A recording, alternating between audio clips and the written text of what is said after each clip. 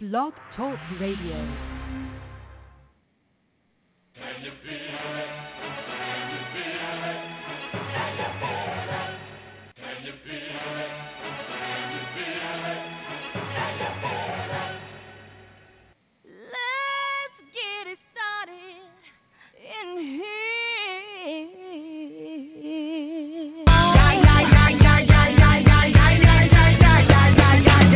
Let's get ill, that's the deal. Applicator will bring the bug dot drill. Lose your mind, this is the time. You can't stand still till some bang your spine.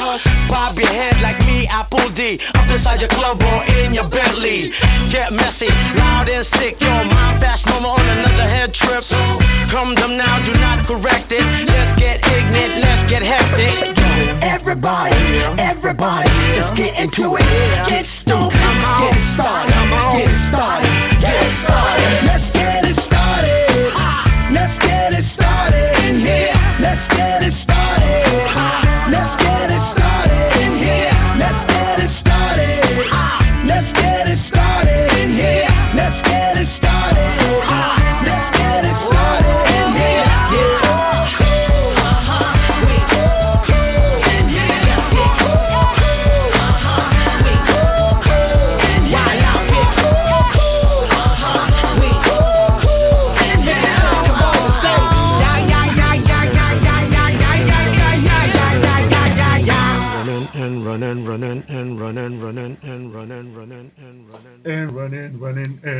Running. All right, ladies and gentlemen, welcome to Let's Talk on Blog Talk Radio. I'm your host, Mr. Talk in the house. How y'all doing out there this wonderful Friday afternoon? Hope everybody's having a great day and you had a great week.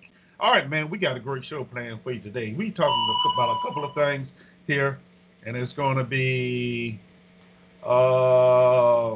something interesting.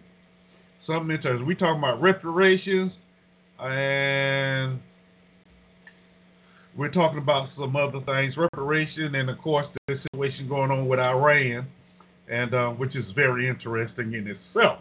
And I'm gonna tell you a little bit about that. So those are the two main things we're gonna be talking about. And if there's anything else you want to bring that's related to those topics, you know, you can. Okay. But anyway,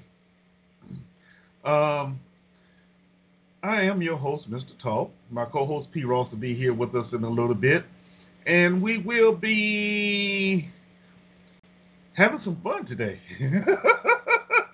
We're going to have a little fun today and, and talk about some serious topics. Sometimes you can have fun and talk about serious topics at the same time. So that's what we're going to be doing today. So I hope everybody is ready and we can make some things happen. You know what I mean? Okay, so with that being said, as I said before, we got something for you today. It's not a quote-unquote song, but y'all know how I am. I may play one thing and then go back and play a song anyway, but just depends on how I'm feeling at that time. Oh, yes. But before we go any further, let me tell you how you can be a part of the show. The easiest way is just to give us a call at 347-838-8622. Once again, that's 347-838-8622. Okay? You can also email me at ericletstalk@gmail.com. Okay? The chat room is open at www.blogtalkradio.com/Mr. Talk. So those are all the ways you can participate in the show. And if you have other ways of contacting me, personally or what have you, you can do that as well. If you may be at work and you really can't talk, but you can text me, and I would relay it on the air for you. So once again, welcome to the show, and I hope you're ready for a great one. But before we go any further, let's go on and get this message. I guess you can call it a message, and it's basically a student talking to a teacher, and it's very, very interesting, the things that the student says, and it's very relevant to today's youth and education system. So without further ado, here it is, student versus teacher. Listen tight, closely now.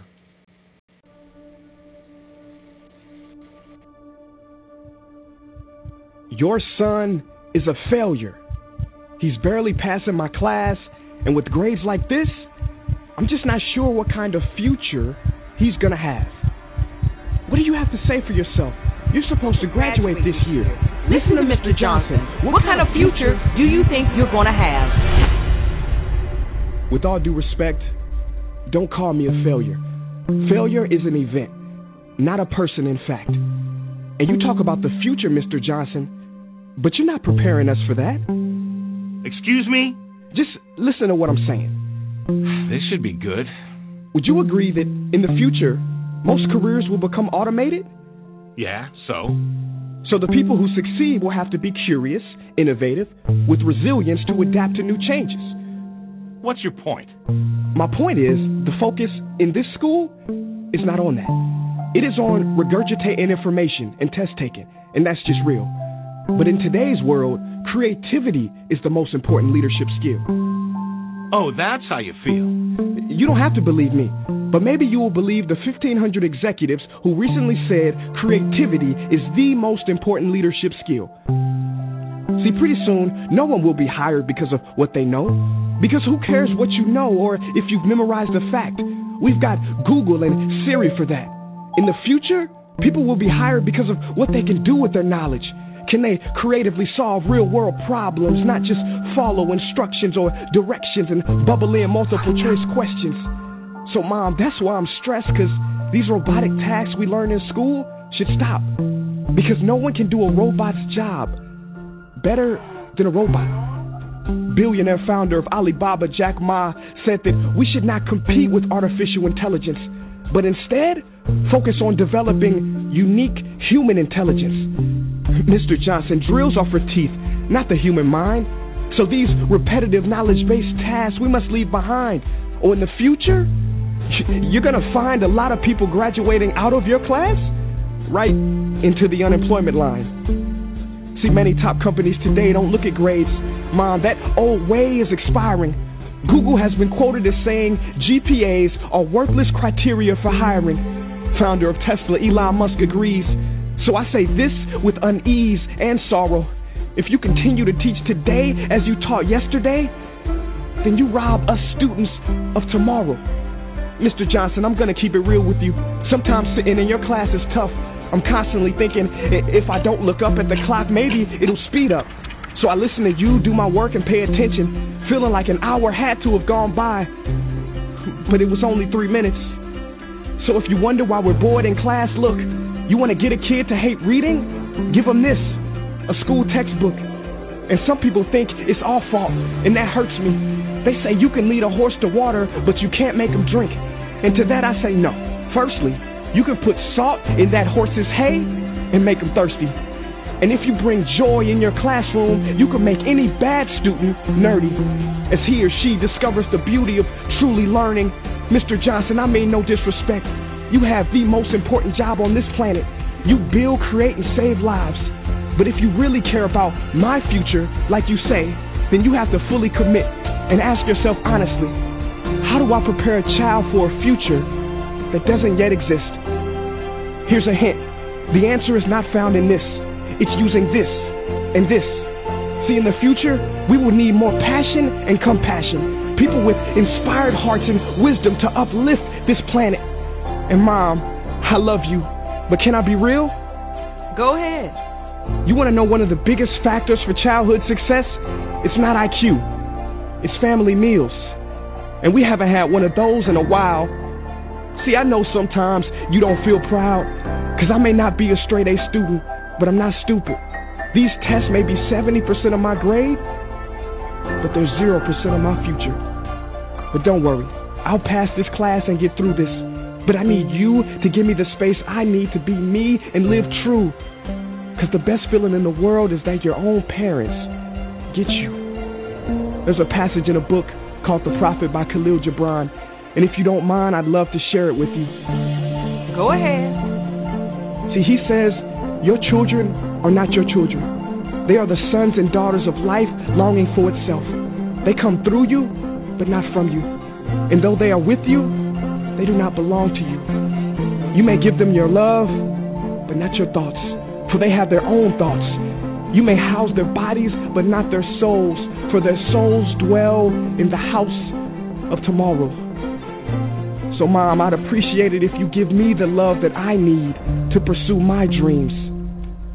See, if we are to succeed, all three of us need behavior change on all fronts. We talk about the future, but the future is now, and it is created now by all of us.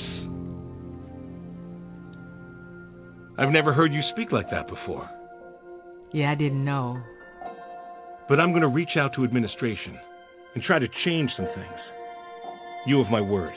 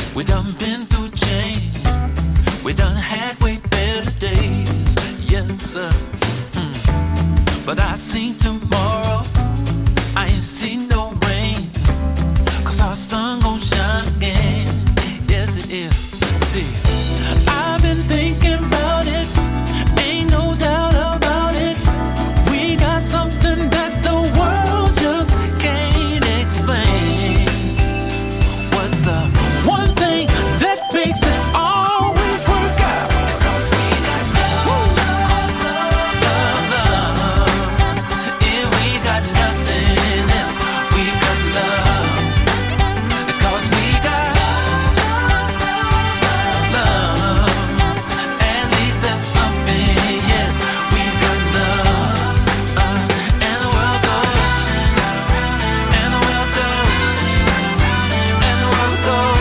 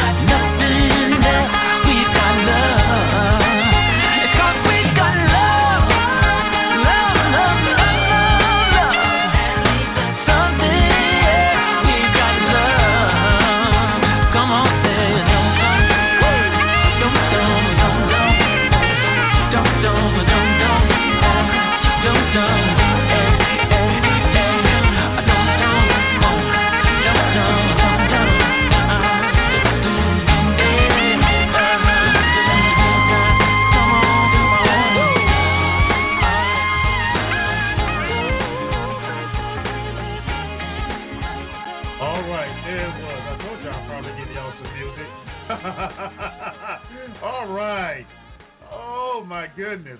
I don't know what y'all to think about, but every time I hear that song, man, I get in such a great mood. I mean, you just close your eyes and you listen to the word and listen to the beat, man, and it just takes you to a happy place. Of course, that's what music does. Well, for me anyway. But anyway, and what you heard earlier was I ain't gonna call it a skit. It was a message of student versus teacher, and that happens a lot in our school systems where the teachers and even parents don't realize that a lot of things that's being taught to our children today is not really teaching them anything. It's just repeated, or as he said in the message, regurgitated facts, and which sometimes aren't really facts. And and it's boring our children. So a lot of times the children are in the classes, and they're not really doing anything. They, as some say, they failing. That's because they're bored. They're not being challenged. So as parents, we need to really keep on top of that and make sure that our children are being challenged and being taught,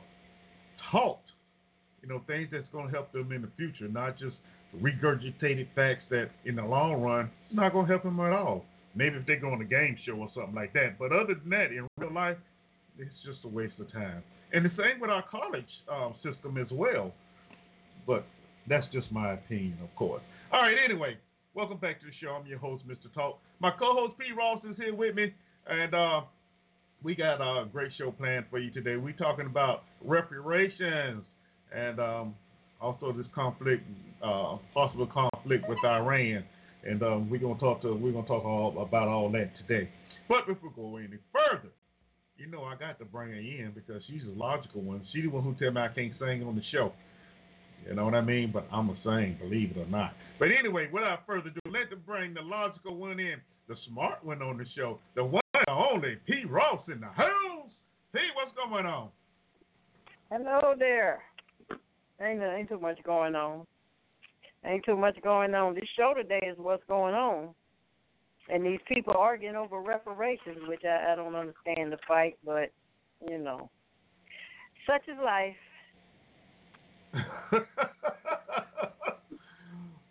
Okay. Hold on. Okay. Such is life. Really? That's what we're going to say? Such is life?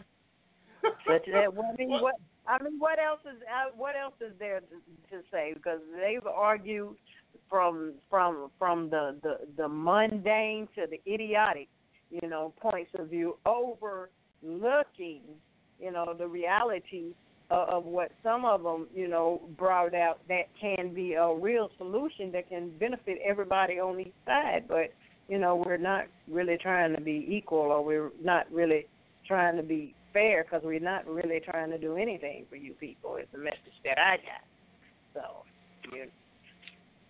So hey, what do you say? It's life. Okay. All right, gotcha. I often say, when people say, well, I just want to be equal. We just want to be equal. And I have a problem with that. I really do. I say, no, we shouldn't be equal. We should be striving to be greater. Equal is acceptable. You should strive to be greater. And that's the way I look at it anyway. So I'm kind of twisted in here, so who knows? But hush. I hear y'all. Anyway. Yeah, that's the way I look at it. Yeah, but, in order to be greater, you at least got to have a chance to be equal. You got to have the same equal resources in order to establish, a greater. When you're not on the same footing, it makes the fight that hard. I'm not saying that we can't win, because, but if you're always getting knocked down once you fresh out the gate, come on now. While others may get a hand up. See, and it's not an issue. But when they see you, see, so just let me start where you have the opportunity to start at, and let's go from there, if at all possible. If at all possible. Okay. All right. Yeah. We can do that. All right. I want to say welcome Purple Pill to the show. Glad you can hang out with us today. All right, so without further ado, oh yeah, I forgot. I got my co-host here with me today. So with my co-host here, okay, thank you. Well, I'm working off the computer, so it does what it does. Go ahead with the Black History moment there, P. Let's knock that out the way. All right. For today we have, I thought we would go with the black legislators doing the Reconstruction. And we'll start with the state of Georgia, which, black men participated in Georgia politics for the first time during Congressional Reconstruction, and that was in the years 1867 to 76. And between 1867 and 1872, 69 African Americans served as delegates to the Constitutional Convention, or they served as members of the state legislature. One of them was Jefferson Franklin Long, who was a tailor from Bibb County. Another were some other ones were Henry McNeil Turner, Tunis Campbell, and Aaron A. Bradley. They were the most infamous. Turner, because he was so successful in organizing the Black Republican vote. Yes, I did say the Black Republican vote. So thus he attracted other ministers into politics. Now, Tunis Campbell, he had built an impressive political machine in and around Darien in the McIntosh County in Georgia. Bradley, who was a shoemaker in Augusta, where he became a lawyer, he was the most outspoken of the delegation in the Constitutional Convention. Even though, despite a checkered past, he rallied plantation blacks around Savannah with his insistence that the former slaves be given land. So, see, this issue of reparations is not anything new, because even back then in the 1800s, when blacks were Republicans, they were still lobbying for reparations. So in September of 1868, the legislature, dominated by the Republicans, which were black, they expelled its African American members, energized the black legislator, led by Turner, successfully lobbied the federal government to reseat them. So they were thrown out by the other Republicans, but they lobbied to get their seats back in 1868. They continued to concentrate on political and civil rights and education, because education, that has been their highest priority since 1865. And with that, their solid support, Georgia finally adopted a public education system. Now the conservatives, otherwise known as the Democrats back then, they used terror, intimidation, and the Ku Klux Klan to redeem the state. 1/4 of the black legislators were killed, threatened, beaten, or jailed. In December of 1870 elections, the Democrats won an overwhelming victory. In 1906, W.H. Rogers from McIntosh County was the last black legislature to be elected before blacks were legally disenfranchised in 1908. And if you want to know what it means to say they were legally disenfranchised, that means they changed the law so that they could not be in the legislature. And that is our Black History moment for today. All right. All right. That's what I'm talking about right there. Good job. Good job. Very good job. All right, y'all. Hey, and if you want to know more about it, what can they find out more information about that at, P? I'll put the link in the chat room. Okay. All right. She'll put the link in the chat room. And for those that's not in the chat room, I'll read it out loud to you in a little while. All right? Yeah. That sounds let me like get a plan. Yeah. Yeah. Okay. Let me get that. All right, so with that being said, man, let's go on and kick it out to the real show. Once again, my name is Mr. Talk. You're listening to Let's Talk on Blog Talk Radio. Got my co-host, P. Ross riding shotgun gun with me, and we talking reparations and Iran today. And man, I tell you, I cannot wait, because this is gonna be deep, y'all. It's gonna be deep, deep, deep. We got some sound bites for you, and hey, we have you, the listener, and you know, we highly encourage you to join our conversation today, whether you're in the chat room or you're gonna call in. Either way, talk to us, because that's what the name of the show is. Let's talk. And you know, it's a good thing to have conversations on topics, you know, so we can understand each other. I think part of the problem we have today as a society is we don't want to talk with each other. Now, listen to what I said. Talk with each other. I didn't say talk to each other, with each other. And there is a difference, because a lot of times people are talking, but they're talking to you or trying to talk over you. You know what I mean? So, with that being said,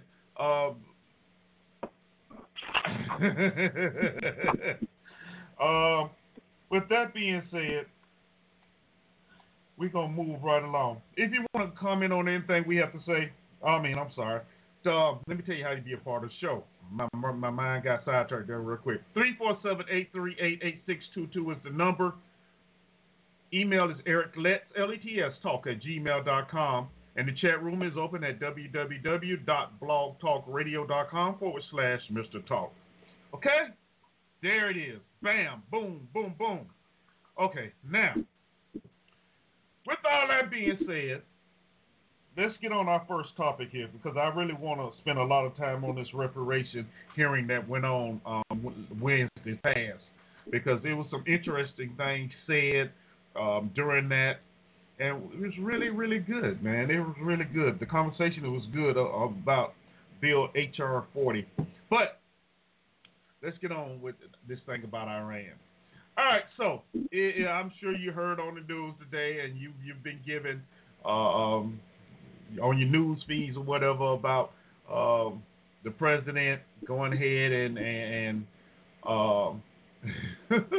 the president going ahead well, man, why can't I talk right now? The president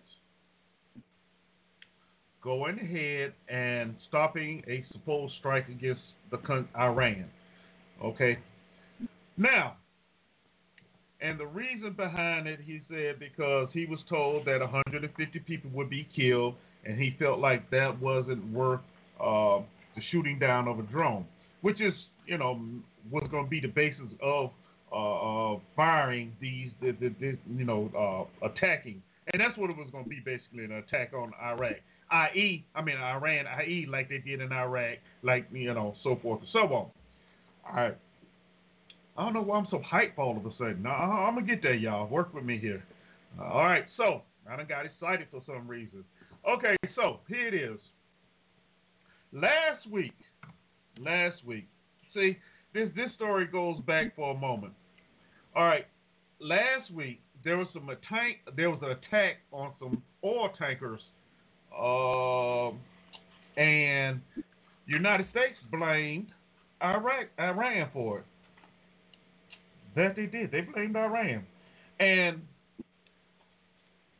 this is not nothing we haven't heard before. Let me go back and give you a little bit more here. See, this is what happens when the United States, I'm sorry, I got to use my code words because I forgot. Mr. Smith, when Mr. Smith want to attack someone or take over and go into invade somebody else's area, they have to create a story to legitimize what they want to do.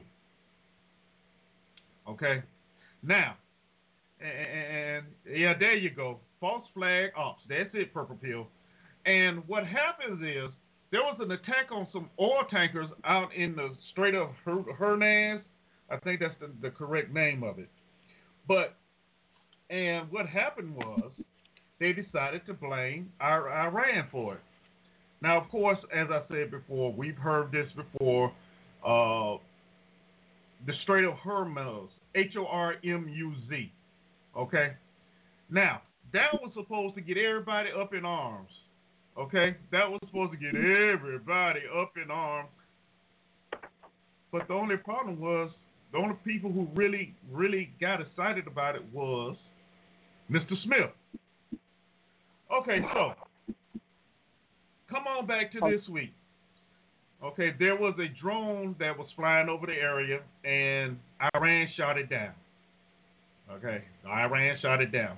Now, Mr. Smith says it was in international airspace. Iran says it was in Iranian airspace, so that's why they shot it down. People, let's be honest here.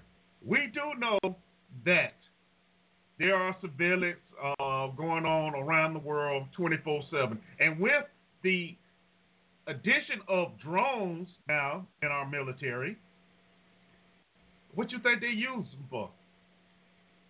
Huh? Besides shooting people, they use them for surveillance. So it is possible that the drone was in Iranian airspace. Now the hardcore believe, no, they want to try some things. No, let's look at this as it is. I mean, if you really just want to watch, why not just go? You got satellites up in space, you can spy like that. But no, we want to get a closer look, so why not? Send a drone. But anyway, so with that, go ahead, Purple Pill. I see you. Oh Lord, Purple Pill putting some things up in my chat room, y'all. But it is. So that got the administration all upset, and so it comes out that there was a strike that was given. Say okay, yeah, we're gonna attack. However, Donald Trump, the president, he tweeted out this morning. He said, "We were cocked and loaded to retaliate last night on 3 different sites, which listen to this. When I asked how many will die, 150 people, sir, was the answer from a general. 10 minutes before the strike, I stopped it, not proportionate to shooting down an unmanned drone." He also tweeted, "I am in no hurry. Our military is rebuilt, new, ready to go. By far the best in the world. Sanctions are biting and more added last night. Iran can never have nuclear weapons, not against the USA and not against the world." Okay? Now that's what this man tweeted. Here's how he created his own. Here's how he created this mess himself. His administration was so much in a hurry to eliminate the Obama administration policies that he went and canceled the nuclear deal that was coordinated with Iran. Okay, and let's be honest, it was a deal and it was working. They actually had the International Atomic Energy Agency repeatedly certified that Iran was sticking to the agreement. Okay, and it wasn't developing anything. Nothing. All right. Y'all remember the deal was in 2018. That's when he pulled out the deal. Let's see, what else we got on this? See, I have to give you the background because they're not going to tell you the background. October the 3rd, listen to this. October the 3rd, 2017, then Secretary of Defense James Mattis testified before the Senate Armed Services Committee that Iran was adhering to the agreement. When he was specifically asked by Senator Angus King of Maine whether he believed the deal was in U.S. national security interests, he replied, "Yes, Senator, I do. I do." So, honestly, there was no reason, none whatsoever, to cancel this disagreement. So now he goes in, and as I said, it was a planned attack. As soon as we get in, we eliminated all the Obama-era policies that we can, and that's what he did. That's a whole different story in itself, but we're not going to go there. yet. Anyway, continue on. Now let's remember that James Mattis, like a lot of others in the administration, resigned. He left. Now, if you look at this and you look at where we are now, doesn't that kind of go together like somebody wasn't on the same sheet of music and we do know, for those that do not agree with 45, they don't hang around long. We know this. All right, now just keep that in the back of your mind. But then again, here comes that man. We in the neighborhood, we like to say, "Mama, here come that man." Y'all know who that man was? Is John Bolton. And John Bolton, y'all, we talked about him a couple of weeks ago. John Bolton is a straight up, out and out warmonger. That's all he believes, in war. John Bolton has been advocating for the overthrow of the Iranian leadership for years. He doesn't believe in diplomacy. No, he doesn't believe in sanctions. Only thing he believes in, go in, get rid of who's in charge, and let's put our puppets in place. And that's what this is all about.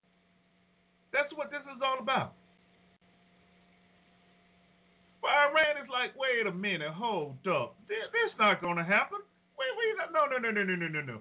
We will not be bullied at all. We're not going to be bullied. And good for them. Good for at least somebody finally standing up. Now, let me tell you the other side of this story that people aren't really understanding here. The reason this attack did not go through was not because just 150 people were going to be killed. Now, for those that have been in war or understand the principles of war, there's this thing called collateral damage. All right? Anytime any attack is planned, there's always a percentage calculated of collateral damage. In other words, civilians that may be harmed during the attack. Okay? Now, listen to what I'm saying. So, 150 people probably wasn't that large of a percentage, compared to if they really wanted to go in. I'm just telling y'all now. So stop believing all that hype that he's sitting out talking about he didn't want to kill 150 people. Because in the big picture, military action, that is not really that important. And if it was, they would be over doing something about Saudi Arabia over there killing those folk in Yemen. All right, or we would have never started bombing Iraq and what have you, but I'm not going into that yet. Anyway, come back to this. The real reason this attack was called off, because if there was an actual attack, it's guaranteed there would have been a war that started, without a doubt. The problem with it is, the international community, i.e. our allies, would not have backed the United States up. Simple as that. They would not. So, in other words, the United States would have been in this thing all by themselves. Not, in addition, let's really look at this. You start a war with Iran, okay? You start a war with Iran. You can surely believe Russia is going to be involved. Russia's coming, all right? China may become involved. So now you got a war. You got three countries against one. I don't care how big how good you are. That's a lot of fighting for one country to do. Great Britain has their own problems. Great Britain has their own problems going on right now. Excuse me. Great Britain has their own problems going on right now, so they wouldn't be able to help. France wasn't going to come. See, and this all goes back to the Iraq war, because once the truth came out that all those so-called indicators of weapons of mass destruction was fabricated, that ruined the reputation. Not to mention that this president has really alienated the United States and alienated from the United States from the international community.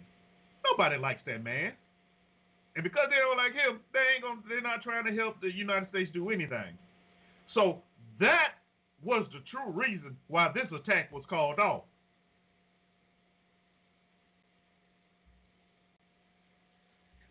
That is the reason. So don't buy the hype about, oh, I wanted to save 150 people for unmanned drones. That wasn't the reason at all. And honestly, not this. About a week or two ago, Iran tried to shoot down another drone. So if that was the case, then they could have attacked then.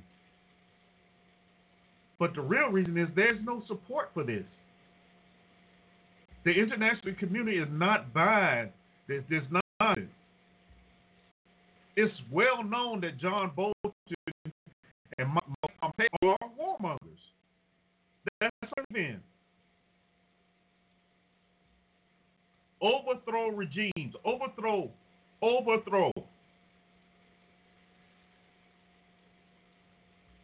And quietly as it's kept, the same thing is going on in Venezuela. So, again, don't buy the hype.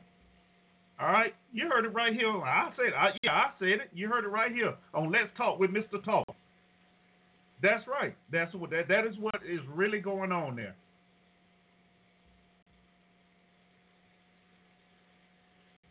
Not to mention, let's not forget, 2020 is right around the corner, y'all.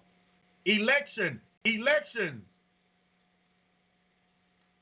know, going into an election year, you don't want to be responsible for starting a war where you're sending other people's children to die.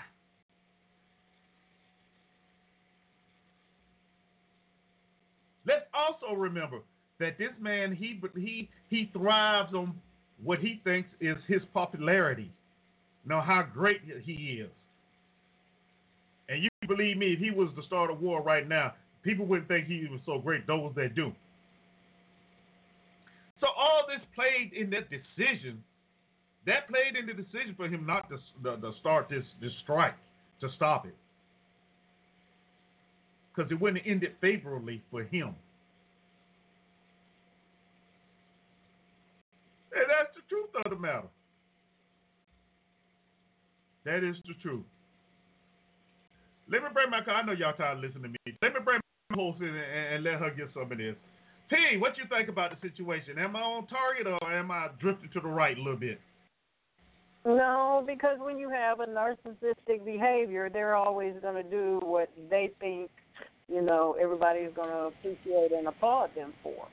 And you cannot go into a war, like you said, with 3 countries and there's no support for you. So he rethought his options. Because let's face it, we know that things have been done, you know, under false flags and all of that cost right here on American soil, so-called American soil, where more than 150 lives were lost in order to promote an agenda.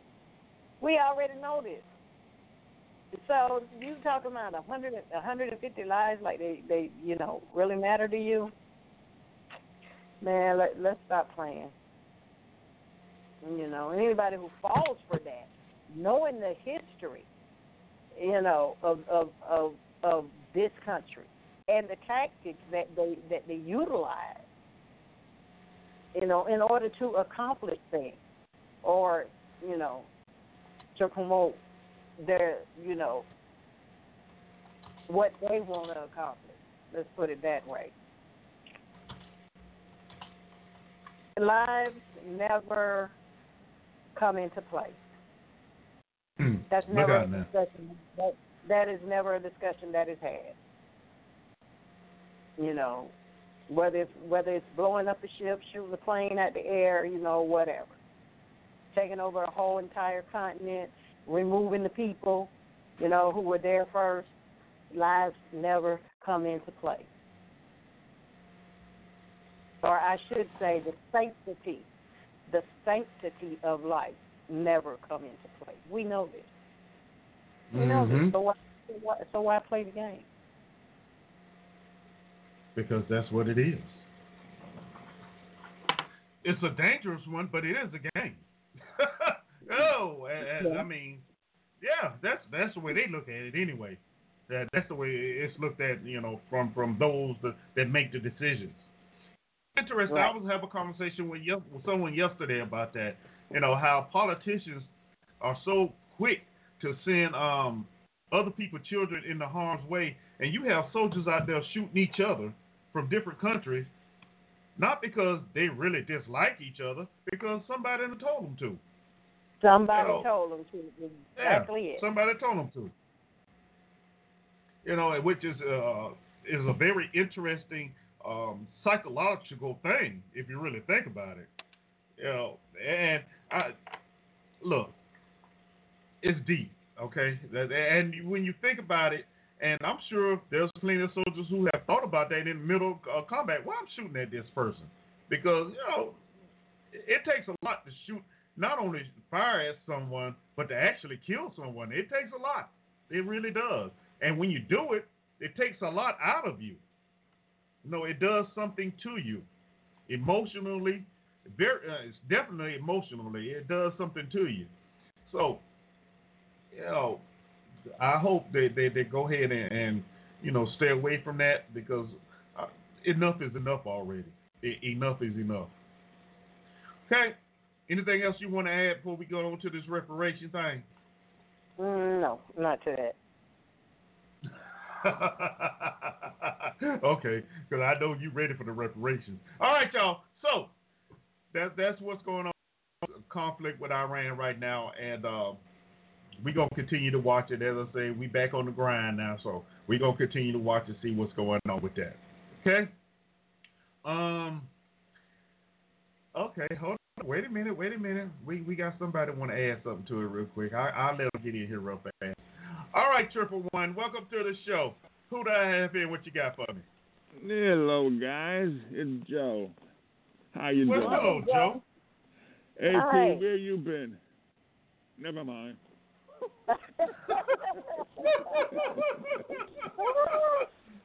Yeah, never mind. Hey. Yeah. Were you talking about the Iran conflict, the potential Iran conflict, the shooting of the drone? Yeah. Okay. Exactly. I heard part of what you said, and I got a little bit busy. The thing is, some people are saying that Trump should have reacted and really sent in a tour de force onto our Iran soil. I'm glad that he showed restraint. I was worried about him before he got elected because I didn't vote for him, and I thought he was a megalomaniac, and I didn't know if I could trust him with his finger on the button of the football. But if he's going to show restraint over something like this, I'm glad.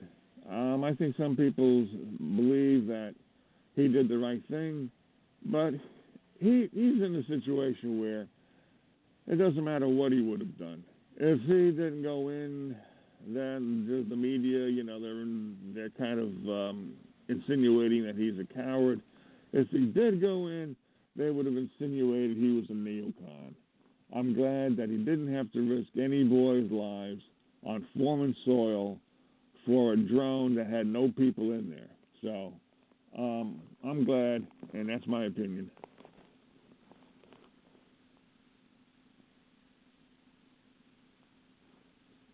What happened? Oh. Happened. Nothing happened. I'm here. Oh, okay. Yeah. Well, what I was saying, Joe, and that is a great point. But what I was saying is, I think what happened was he realized that if he did, actually do that, allow that to happen, it was going to be something terrible, going to happen because he wouldn't have had any support whatsoever. I don't care who it was, especially not from the allies. You know what I mean? Yeah. So, so if he go in there and bomb that country, if he went in and bombed that country and came, it was going to be a bad thing. It really was. Not only for the international, but as I was saying, it's an election year coming up. No president wants to start a war just before election time. Because that could be used against him in the worst way. Historically, presidents have actually engaged in war in order to rally around the country, especially when they've had failing economic times. The poll numbers are down. The United States, other countries, that's what presidents and dictators do. Actually, they would rather start a war, because when you start a war, people say, okay, now it's time to get behind the president. We're fighting for our whatever it is, if it's freedom, democracy, republic, our pride. So, but he would have been criticized no matter what. But the thing, since we didn't lose people inside the drone, I don't think we should send. We got so much time in order to deliberate and to find out what really happened and to go in. We don't need to have a knee-jerk reaction. And a lot of people would have criticized him if he did go in, of course. But if we continued, then millions of people would have said, okay, look, I don't like him, but our boys are dying. They did attack us. Let's give them hell. That's just the way it is traditionally. But Joe, you got to look at it. they shot a missile at a drone. Come on, that. Mm-hmm. They shot a missile at a drone, a surveillance drone. That the U.S. is saying, okay, it was on international waters. Okay, well, all right, but let's be realistic now. When we look at the things that we've done, not shooting at a drone, okay, but actual people, and then saying, oh, well, that wasn't the target, we got misinformation, and wives and children and innocent civilians are killed because, okay, you got the wrong information, really? When you go in and blow up whole countries, disenfranchise, entire countries. Don't bother to go back and try to restructure the people's lives, But they just shot at a drone. No lives were lost. So really, I mean, come on, let's think about it. I can understand all the political, all the political machinations that are looked at in there. I can understand that and how. We got to show them who. Okay, right. But that's a drone. Think about the lives you have destroyed. For gold, for mineral rights. Absolutely, that's what I'm saying. For oil. Yeah. Come on. It does not compare. I mean, when you really look at the bottom line of it, it really does not compare. Because you want to bully somebody into doing what you want them to do about a nuclear arms race that really don't even exist. Because you've already pulled out of the treaty and said, we're not going to participate in this. Everybody else can do what they want to do. You want to pull out, but you still want to dictate what everybody else can have and what everybody else can do with their nuclear arms. Does that make any sense? Well, okay, that's what I've been saying. I'm saying I was glad that he did not further pursue this particular aggressive action. You remember? I'm saying he did the right thing. Yeah, but at the same time, he's still sending additional troops over in that area. This is what he see. It's a double-edged sword. It's like a throw the rock and hide your hands. We're not going to do anything right now, but I'm going to send additional troops over there in that area. Well, he did that. Yeah, his decision to do that was before the drone got hit. Right. Yeah. Right. He did. Yeah. He did. And those are only the number of troops that we know about. Oh yeah, that's true. Because in Vietnam they sent over, I forgot what they called them, but advisors, and then all of a sudden you have a full blown war. Exactly. You can't go by what the media is printing, because those are only lies and half truths. So, you really can't go by that. Yeah. Yeah, and when you got advisors like John, when you have advisors like John Bolton, it's a terrible thing. All right, let's bring Pianki into the conversation. We're gonna hurry this through because I want to get to reparations. All right, go ahead, Pianki. Welcome to the show. What you got for me? Hey, Eric. Joe and the lady. Joe, you need to call me. Yeah, Joe, you need to call me sometime. I want the United States to be the dominant military power in the world because I'm a United States citizen. It benefits me. I don't want to see Iran starting to produce commercial airlines and selling them around the world. Why is that? Because it takes businesses from Boeing, Lockheed, and other American manufacturers. Worse enough, we got to compete with Airbus. And Boeing in St. Louis hired a lot of black engineers, just as, people like to cater to that type of things. Well, so, Pianki, there's no doubt that the United States doesn't have the most technological advanced and strongest military. There's no doubt about that. But just because you the baddest, you go and just beat up on everybody, just going to take what you want, right? Well, here's the thing, Eric. One thing you have to do is protect your trade routes. And it takes military to do it. Even during the time of ancient Egypt, when their forces went clean over to what's now Turkey to fight the Hittites, they had to maintain a supply route of food, horses, chariots, so on and so on. It took a military to do that. And that's what we have to maintain. We have to become and still be a major power in this world, economic power, whatever it takes. I sure wouldn't want to be working under them dang gone Chinese. I mean, I don't know. Would you, Joe? Nah, you have good points. But I'm a guy as you know, a libertarian, and I believe that we should try to negotiate for that. Trade routes are especially important, and if we couldn't get that through negotiation, and if they try to squeeze us out from using the Panama Canal, Suez Canal, etc., then I think military force is necessary. That's what they would try to do. You remember the Barbary Coast? Right. Yeah, that's what brought about the United States Navy. Now, I'm not going to say totally because you had some sorts of a Navy during the Civil War. But when U.S. Ships would sail through the Straits of Gibraltar and working its way on up into what we now call the Middle East, heck, you had Barbary pirates that used to, attack the ships and take the goods. Well, you know what, Pianki, I'm glad you brought that up because it's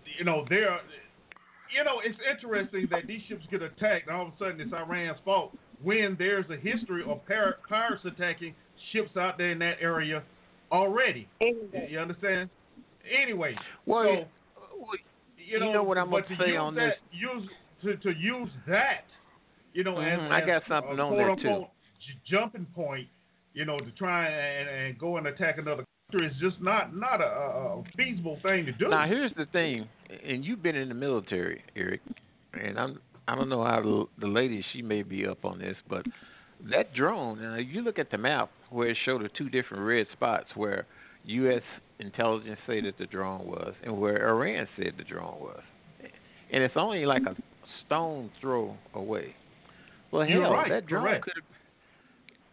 drone could have been hijacked. Not hijacked, but hacked. It could have been hacked. Oh, We've had. Hold on. Wait a minute. Wait. Stop. Now, see. Now. Okay. I'm not disputing that point of it, Pianki. I'm not, because that is a good point. However, and I think Joe remember this conversation I had last year, a couple of years ago, when them ships were getting run into, and I said they were hacked, and everybody like, no, it didn't happen like that, and then later on it came out that it was a big possibility that is what happened. So yeah.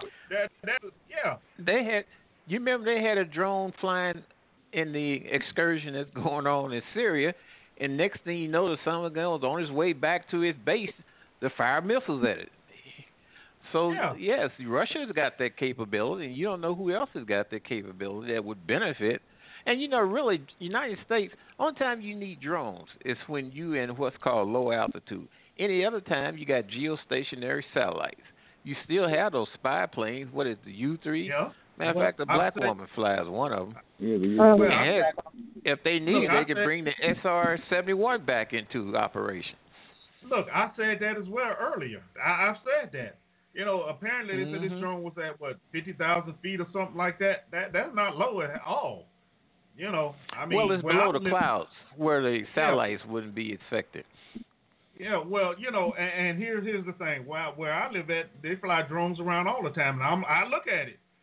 So it just doesn't sound right. It really doesn't. But I got other people want to come into this conversation. I really want to get to reparations though, but I'm gonna give them a chance. Yeah, I want to talk on that too. Yeah. I'll put myself on mute, Eric. All right. Let's see. 111, welcome to the show. Who do I have here? Hello, Mr. Talk. Well, hello, Maze. How are you? My question is, why are they there in the first place unless they are there to cause problems? Why That's is the who question. there? Why would they be over there, the ships and all of American this over Navy. here, messing with those people? Because that's what they went there for. Or do they have an emergency to be there? What is the purpose of them being over there? The ships and everything, in the plane. Because they said it was a military plane before the drone. They should have shot the military plane down in their space, but they did. They just shot the drone down just to show that they were not there to harm anybody. So you have to look at these two crooks that's trying to start a war for some reason, which they love, and there wasn't nobody in it with them, so that's why they had to call it back. If they had somebody that was going to stand with them, they would have went on and did it anyway yesterday. And it had nothing to do with nobody liking anybody. It's the stupidity you trying to put sanctions on people and do a regime change. That's what the problem is. Yeah. So why are they there? That is true. But why are they over there? Why are these ships over there in the water? Well, they were over there in the water because they were sent there because there was, quote unquote, intelligence that Iranian dissidents and those, were threatening to American citizens in that area. So that's why the ships were sent over there. So if you get out of the treaty, but you're going to go mess with people, and you left the treaty. They didn't. They were doing what they were supposed to do, but you're going to leave the treaty. Yeah. So that's what you need to be looking at, not who you like and what you like. It's what you see what's going on. They ain't got no business over there. Yeah, pretty much. Yeah, all right, that's the way I see it. All right, thanks, man. I got somebody else want to come in. All right, good points, though. Good points. All right, one, welcome to the show. Who do I have here? Miss Lady. Miss Lady. And Miss Mays is absolutely right. False flags,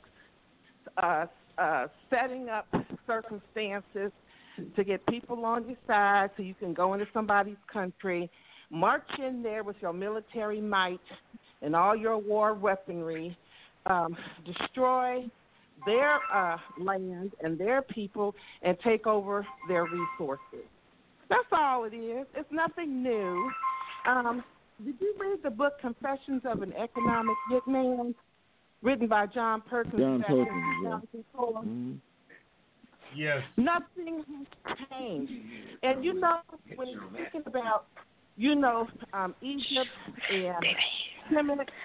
When they were women, rulers, except Cleopatra, that's all what this was.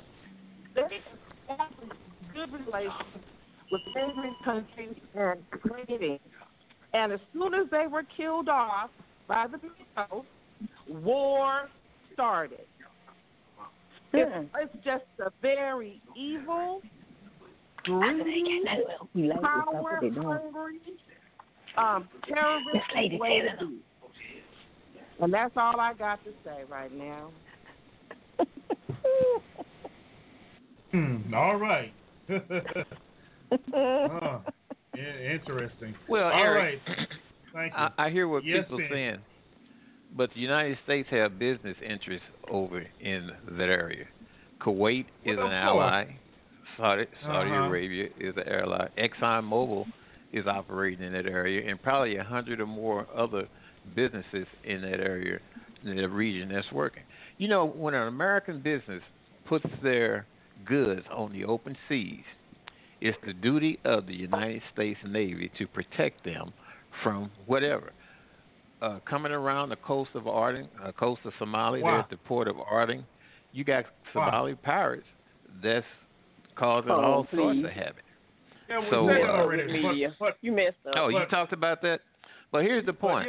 If anybody, if any country, well, hang on, I'm just going real quick. If any country got enough nerves to attack a United States business in no area, they need to be destroyed. But they Simple need to get them over there. That's what they need to do. And not about the business. It's about them over there trying to take over people's land they ain't paying for.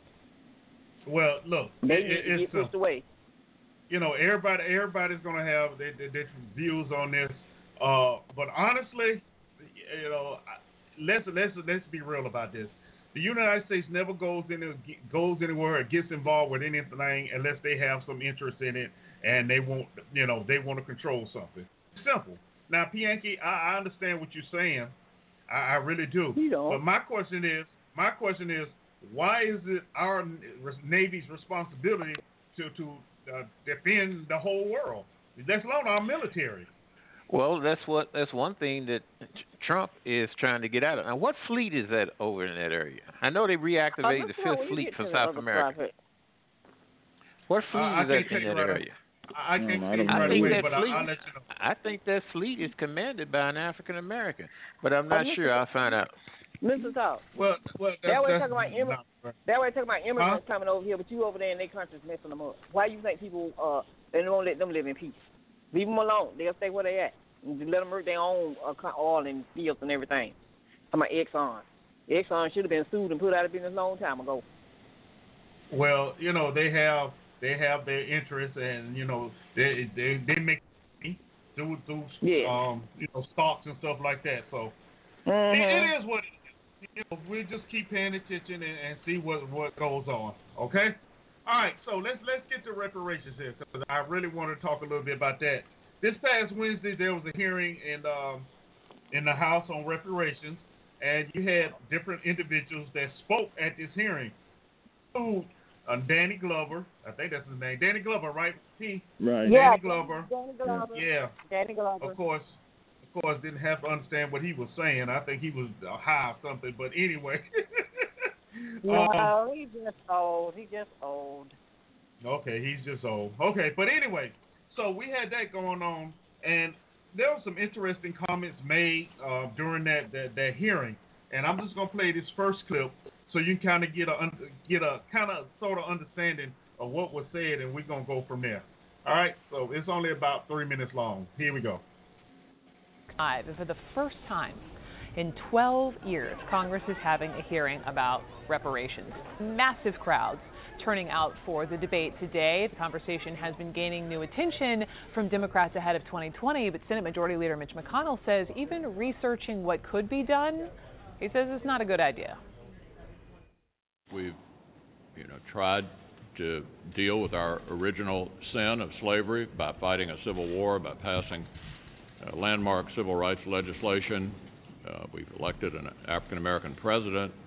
I think we're always a work in progress in this country, but no one currently alive was responsible for that. Tone of the room serious, but quite contentious. And the real dilemma posed by reparations is just that, a dilemma of inheritance. It is impossible to imagine America without the inheritance of slavery. As historian Ed Baptist has written, enslavement, quote, shaped every crucial aspect of the economy and politics of America, so that by 1836, more than 600 million, or almost half of the economic activity in the United States, derived directly or indirectly from the cotton produced by the million-odd slaves. There are serious questions about this from all sides of the political spectrum, and they're honest and sincere questions that we want to address. But putting aside the injustice of monetary reparations from current taxpayers for the sins of a small subset of Americans from many generations ago, let me finish. The fair distribution of reparations would be nearly impossible once one considers the complexity of the American struggle to abolish slavery. We have an obligation to acknowledge that any monetary reparations that might be recommended by the commission created by H.R. 40 would almost certainly be unconstitutional on their face. The reason for that, listen, wait a minute. The reason for that is a legal question. See, the legal question is the federal government can't constitutionally provide compensation today to a specific racial group because other members of that group, maybe several generations ago, were discriminated against and treated inhumanely. I sit here as the great-grandson of a former slave, Mary Brown, who was freed by the Emancipation Proclamation on January 1st, 1863. I had the fortune of meeting her as a small child. H.R. 40 is in fact the response of the United States of America long overdue. Slavery is the original sin. Slavery has never received an apology. I just simply ask, why not? And why not now? Okay, and that was just a little couple of snippets from the hearing that went on Wednesday. Okay, as you can see, there's so much going on, and everybody testified. You know, they had Danny Glover talking about his history, and you had some other individuals. And they really spoke very interesting things. They spoke quite well, really, and of course, everybody did with everything that was said. You had one situation here. You had Coates and this guy named you had Ta-Nehisi Coates and Coleman Hughes, who said some very interesting things as far as reparations.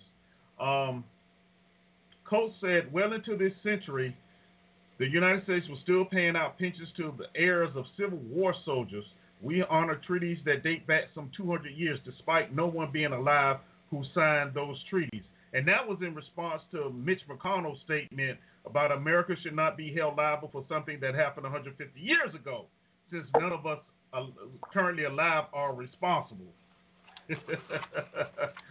Yeah. He went on to say what they know.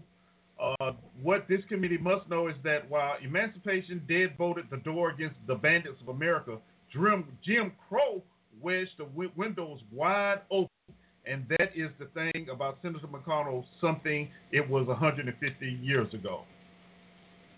And then we get to Mr. Hughes. And, listening and watching Mr. Hughes, a lot of individuals got really, really upset with what he was saying. And I was like, this guy don't know what he's talking about. Well, going back and reading, what he said, it had a little validity to it, but a lot of it didn't. But I'm going to go ahead and read some of the things he said. He said, but I worry that our desire to fix the past compromises our ability to fix the present. Think about what we're doing today. We're spending our time debating a bill that mentions slavery 25 times and incarceration only once. In an era with no black slaves, but nearly 1 million black prisoners. A bill that doesn't mention homicide once. At a time when the Center for Disease Control reports homicide as the #1 cause for death for young black men. I'm not saying acknowledging history doesn't matter. It does. I'm saying there's a difference between acknowledging history and allowing history to distract us from problems we face today. He went on to say, black people don't need another apology. We need safer neighborhoods and better schools. We need less punitive criminal justice system. We need affordable health care, and none of these things can be achieved through reparations for slavery. If we were to pay reparations today, we would only divide the country further, making it harder to build the political coalitions required to solve the problems facing black people today. What we should do is pay reparations to black Americans who actually grew up under Jim Crow and were directly harmed by second-class citizenship, people like my grandparents. But paying reparations to all descendants of slaves is a mistake. I understand that reparations are about what people are owed, regardless of how well they're doing. I understand that.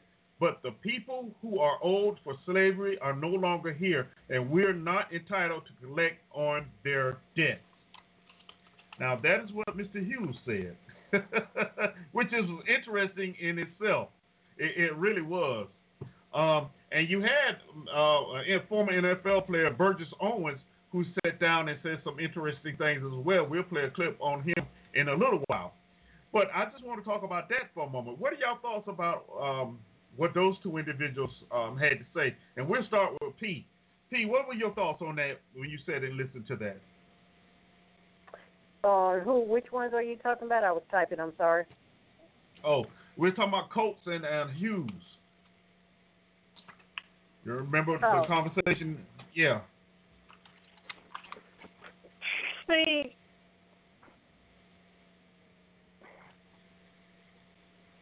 number one, a house divided is not going to ever stand anyway.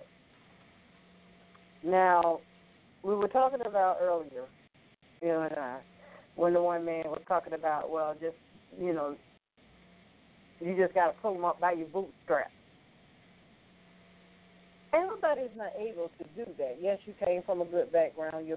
Both of your parents were there. They were able to get you, you know, into a good, you know, to steer you towards education and all of that. But if the bootstraps that you're wearing are already inferior, you 10 steps behind anyway. Because each time you go and try to pull them up, it's going to break. And that's the thing. Nobody is really looking at the real issues. Everybody is talking about money. Everybody is talking about a check. And it's not about a check. It's about having the necessary things that you need without being kicked back every 10 times you try to move forward, taking away the programs that you initiate yourself for your community, by yourself, and coming in and killing up, you know, a whole class of people because they're economically successful within themselves and by themselves without your help. Disenfranchising black fathers so they leave the homes or are made to leave the homes so then the women can cry for welfare. And then that becomes generational. And you want to say, oh, well, that's referee. No, it's not. That is a program that was designed to oppress you even further. Because when a father is not in that home, who's teaching the sons to work? Who's teaching the sons how to be a man? Who's teaching the sons how to be responsible black men for their black families? Not to assimilate into something and into a place that we were never called to be. That's the thing, and nobody wants to say that. Because the legacy of this so-called country is that if you don't look like us, act like us, you know, if you don't try to be like us, then you can't be successful, and that's a lie. Stop perpetuating the lie. We didn't ask to come. Our ancestors didn't ask to come here. You brought us here. And nobody really wants to admit the truth. And that the public school system Once it was integrated, so-called desegregated, was the worst thing that could have possibly happened because they really didn't want to educate our kids in the first place. So going in from day one, it was a double fight. And if anybody remember who started school during that time in 1969, 1970, 1968, during that era in the South, when schools were desegregated, the Caucasian children were able to take books home. Black children were not able to take books home. So there were certain privileges that were afforded to others that were not afforded to us. As I said, 2 steps behind starting already. So don't give me this pull yourself up by your bootstraps. Don't give me this mess about we're better off than we were. When and where? For maybe the top 10% who agree to assimilate, yes, you are. Because you still dictated by what the master wants you to do. You're still following that same mentality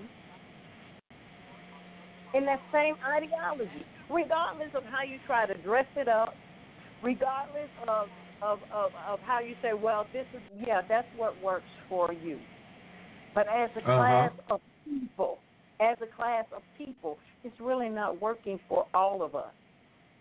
And contrary to popular belief, is not just by fault of their own.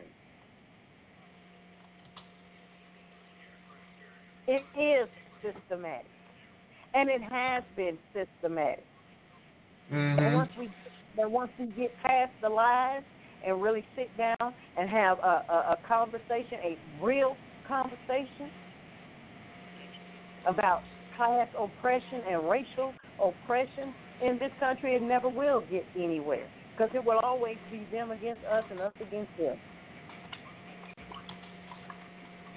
Because we in and of ourselves, because there is no unity in the black community, are always going to side and always going to down and always, going to defame those who we think are less than us. Rather than trying to back and say, okay, this is the way you can do it. Not this is what I did. I got mine, so you got to get yours. And that's what I heard from those two people. That was basically the ideology and basically the bottom line of what they were saying. That's all I got on there. No, boy. All right. All right. Well, like I said, man, that was deep.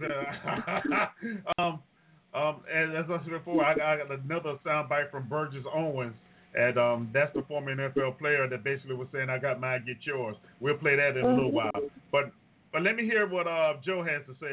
Those other two comments that were made, those other comments. All right, Joe, talk to me. Yeah, well, both sides of the argument make pretty good points. Slavery was ended, but Jim Crow did proceed from there, and its insidious effects were very powerful and affect black people today. Plus, there's the other side about, well, the people who did commit the atrocities of slavery, they're not alive, and the recipients, the victims of slavery, are not alive. So who and how are we going to tabulate and calculate what the payment should be? I think there should be a further discussion about not only reparations, but as Pete said, is there systematic racism today? There are black people who say no, and there are people who say yes. So I'd like to listen to an honest debate to bring out the points of both sides. So that's all I got to say about it right now. Okay. All right. Thanks, Joe. Let me bring P. Yankee in. All right, P. Yankee, what you got? Eric, make sure you, Joe, get my phone number or my email, please.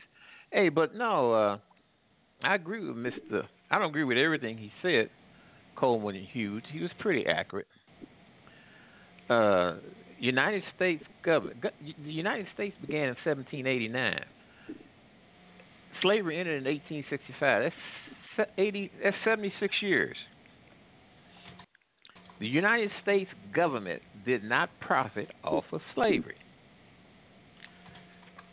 Jim Crow, Joe, was Jim Crow a federal enactment, or was it state and local? It was state and local.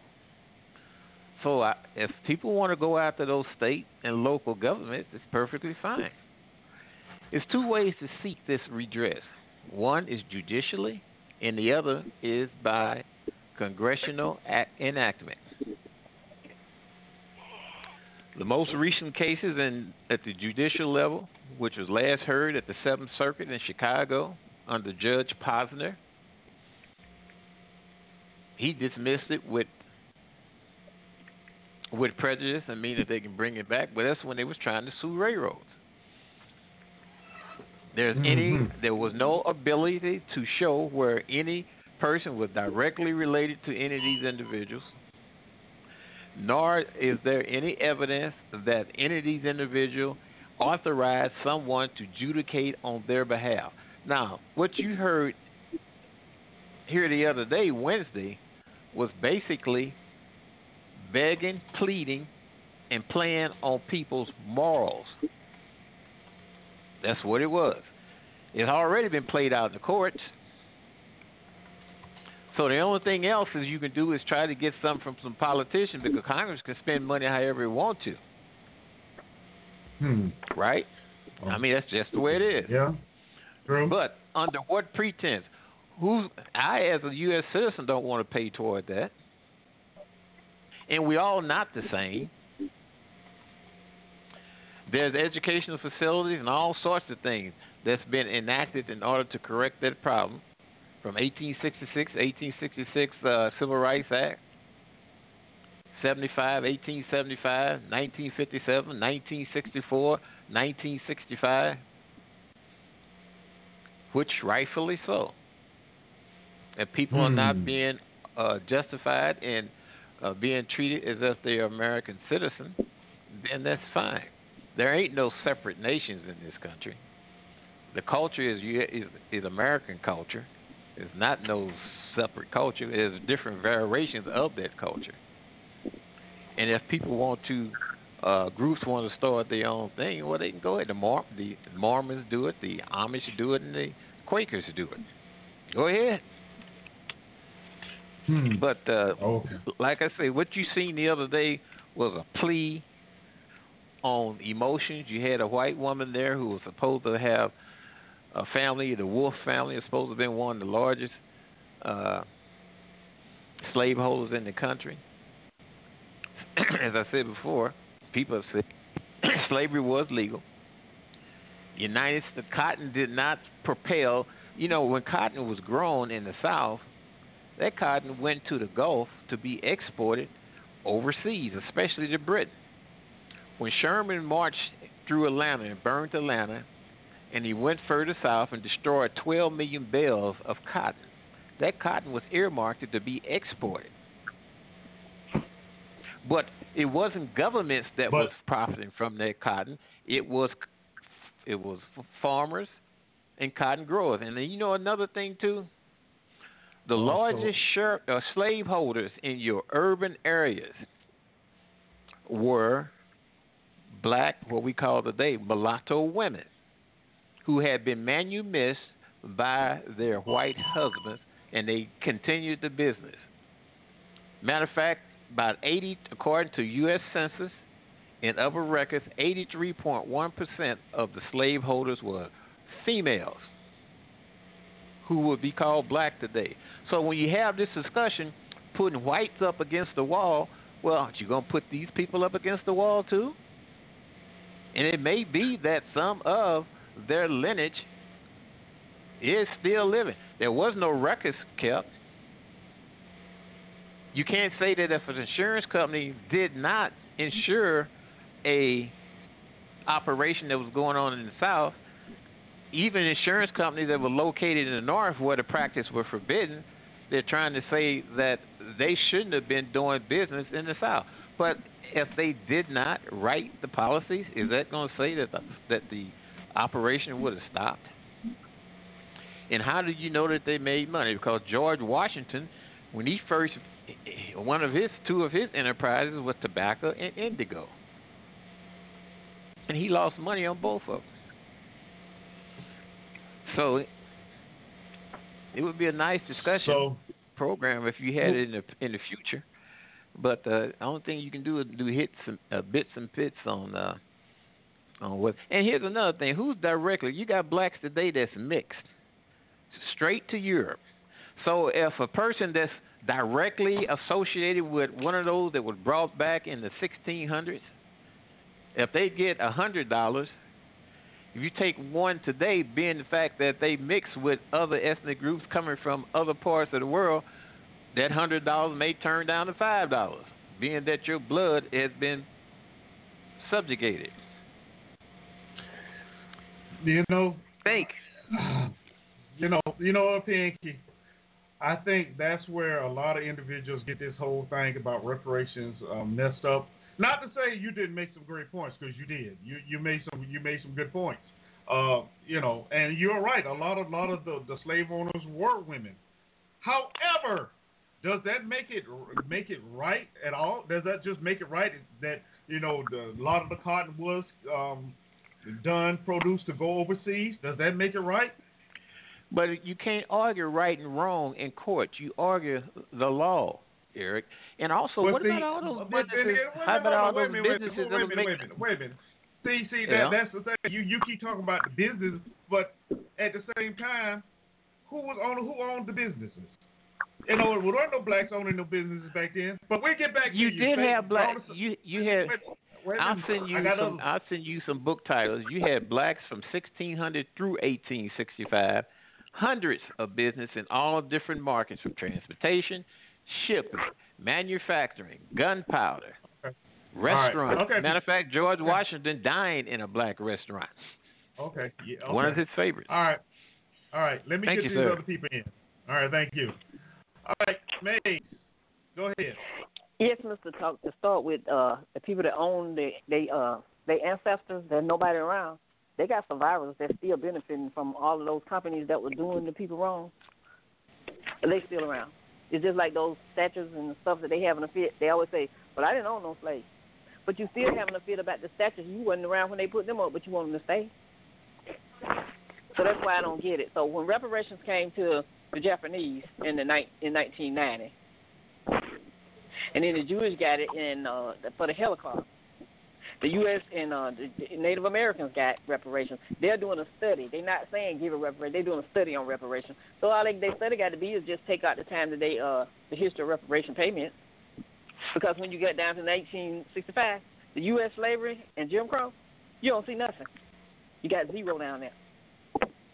And so the people that picked cotton, got paid nothing. And the cities that was burned down that was black owned, what did they get? They still can't get nothing for burning down Oklahoma or when they were thriving. They can't get nothing. The government won't even give them they lives back. No, some of those children still living, grandchildren, but they don't have anything to look back on. So you take the Kennedys, they always talk about the Kennedys and all these different companies and everything. What are their children doing? Surviving off of what? Are they surviving off because they went out and worked and got a job, or are they surviving off their ancestors' goods that they took and did other people? That's what I would like to know. So a study and a hearing on reparations are two different things. So if you're going to do a study, you got to see what you're going to, and that mess that, what's his name, McConnell, he's lost because his wife is in reparations, and he's still thriving from some other country getting stuff. So when you talk about reparations, just look at the history of the reparations where payments were given to others, except the people in 1865. What did they get? Help build this country. And then when they did make something out of themselves, it got burnt down. Not only Black Wall Street, but a whole lot of towns that got burnt down. And now they call them the inner city. So those people need reparation. They need to be rebuilt up, and their grandchildren, their great-grandchildren, the children after that should be able to live the way their grandparents were living, even if they're not here anymore. That's what I say about the whole thing. But you find some people like that football player, they paid him to read what he had to say. He didn't come off the top of his head. He had to read it. I'm skeptical of those kind of people. And we haven't seen him anymore. Nobody asked him no questions. Finish with my part because I'm not long. I don't have to be long. I finished for right now. That's all. All right. Well, all right. Thank you, man. Yeah. I know we keep mentioning this football player. We're gonna get to him right after this next caller. All right, 111, welcome to the show. What you got for me? Oh, my call had accidentally dropped previously. This is Miss Lady. Mays makes good points, and I have to say that logical fallacy Mitch McConnell threw out there is just so obvious when he named Obama. Well, he was the first black president. That's reparations. That's the most silly statement he could have made, as if that has him being president has anything to do with the legacy of slavery and its aftermath, resulting in present-day economic severe inequality. That's what you call racial showcasing, per Neely Fuller. And he actually talked about what that being one of the tactics white supremacists use. Well, they'll throw out, a celebrity or a wealthy person like an Oprah or an Obama and say, see, they made it. They're doing okay. So, y'all don't have no excuse why you're at the bottom. And it's pretty much that's what he was doing was racial showcasing. Slavery, Jim Crow, all of the evils associated, the ongoing discrimination up until present day, because it hasn't gone away, has nothing to do with Obama being placed in the seat of the presidency. And so, I just wanted to, I'm telling you, Coonology School is doing real well these days. And there's a whole lot of Negro babble going on. And you have to be able to, I can't hardly listen to it. It's so sickening. But they put those people like that football player intentionally up there, to cast aspersions and throw thorns. And some of the people that they had speaking pro reparations were they shouldn't have had speaking at all. And so, it's all been it's kind of being orchestrated, I think, which takes away from the real issue about the necessity for reparations. So yeah, I agree with you. Okay. All right. Thank you, Miss Lady. Okay. All right. Let me bring this next call in. We got to get to this clip. All right. Area code 610. Welcome to the show. Who are you, and what you got for me? What's good, bro? This is Donnie. I'm just calling. I'm calling from Philly, actually. How thank you, doing, Donnie. man, first of all, doing good. Glad you could join us today. That's What great, you got? man? Yeah, thanks, man. I'm calling because I don't personally think that reparations will be paid to us. I don't think that reparations should be paid to us. And hear me out. And I'll come from this angle. The transatlantic slave trade was a hoax. It never happened. There's no proof of it. There are no ships anywhere in any museums. Where are the forests that were cut down to build any of the ships, right? There literally have been thousands of ships built to transport these millions of Africans. They said 24.5 million Africans came from the West Coast and Central Africa over to the Americas, but that would have never been possible between the years of 1619 and 1863. Just due to the technology alone, we still have problems with the Atlantic Ocean today because the Atlantic Ocean is the most violent ocean in the world. You have 40-foot waves on a regular day. The slaves could have never survived that transport. You see what I'm saying? So, in other words, our people never came from Africa. Like, we so-called American Negroes are the American Aborigines. We are the original people of this land, the Americans. If you read the 1868 definition of American, it says a native of America, originally applied to the Aboriginals or copper-colored races of people found here by the Europeans, but now applied to Europeans and their descendants born in America. So that's identity theft right there. It describes the original people of the Americans right there. It say that we are the copper-colored Aboriginals. Now, when you talk to any so-called African-American, which the term African-American has only been used since 1988, you talk to any so-called African-American, ask them if they have American Indian in their family, in their bloodline, and we will all tell you, oh, yeah, absolutely, we do. See? And we don't just have it in our bloodline. We are the original American Indians. So here's my point. Reparations will not be paid to us because the transatlantic slave trade was a hoax. This is just a big-ass distraction. I want everybody to know. All this reparation stuff they have in Danny Glover speak, it's like, come on, man. All this stuff is just a big distraction.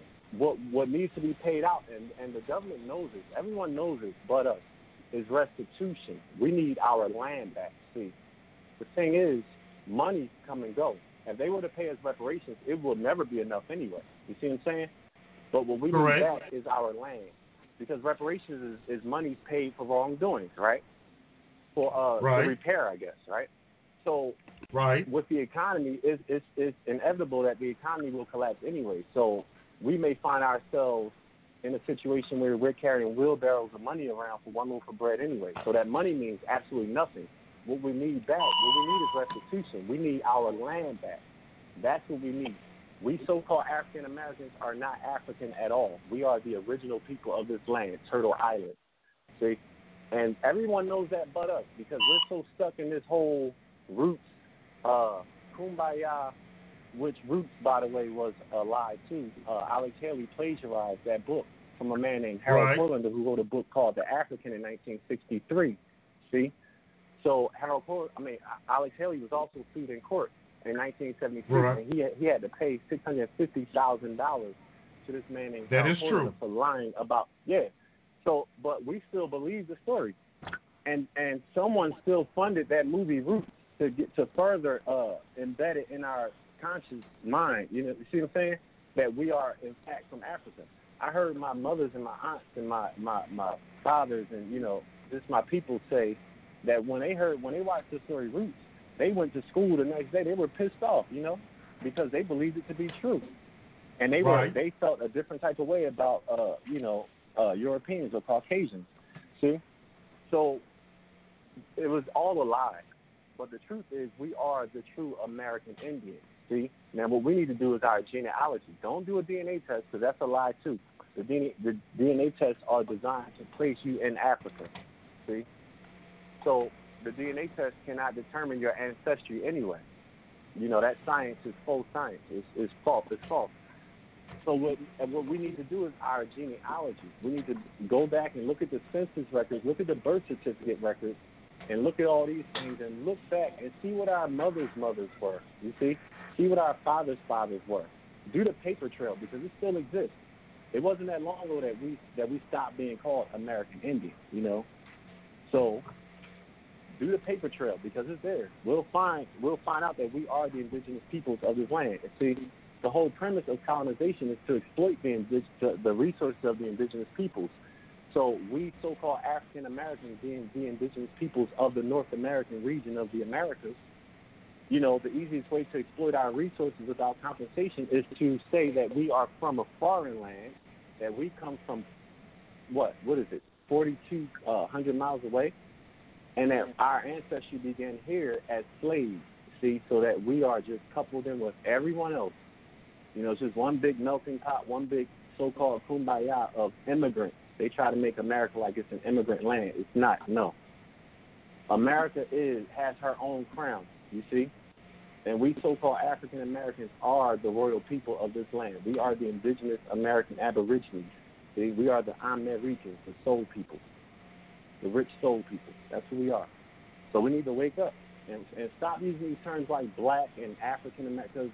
There are no laws written to protect black people. There are no laws on the book written to protect African Americans. Our rights our laws are written, the laws that are written to protect us are in the Civil Rights Act of 1968, which is also known as the Rights of Indians, Public Law 90-284, You know, also in the American Declaration of the Rights of Indigenous Peoples, in the United Nations Declaration of the Rights of Indigenous Peoples, you see. So we need to look in these places, because as long as we call ourselves Black and African American, there are no laws written to protect us. The sooner we understand that, the sooner we'll be able to get it right as a people. See, the sooner we realize who we are, the sooner we'll be able to realign with our people and with, you know, the Great Spirit and our ancestors and just our people, you know, and become one again and work together again. But as long as we think we're Black and we're African and we're Hebrew Israelites and we're Moors and we're all this nonsense, you see what I'm saying? We'll always be scattered. Yeah, I agree. And divide and conquer is the oldest strategy of war. So we need to get it together. It is. And I'm talking fast because I'm out of time. So thank you so much for your time, and I appreciate it. You know. All right, thank you, Donnie. And you spoke a lot of truth there, brother. A whole lot of truth. Thank you for that information. All right, let's see. We still talking reparations, y'all. You know, it's interesting when we start talking reparations. Automatically, everybody starts thinking about money, checks, and what have you. And I think that's where it goes off the rail. Because this is more than just checks. It really is. But we're going to continue on with that. Here's the NFL player, Mr. Burgess Owens, and his comments on reparations.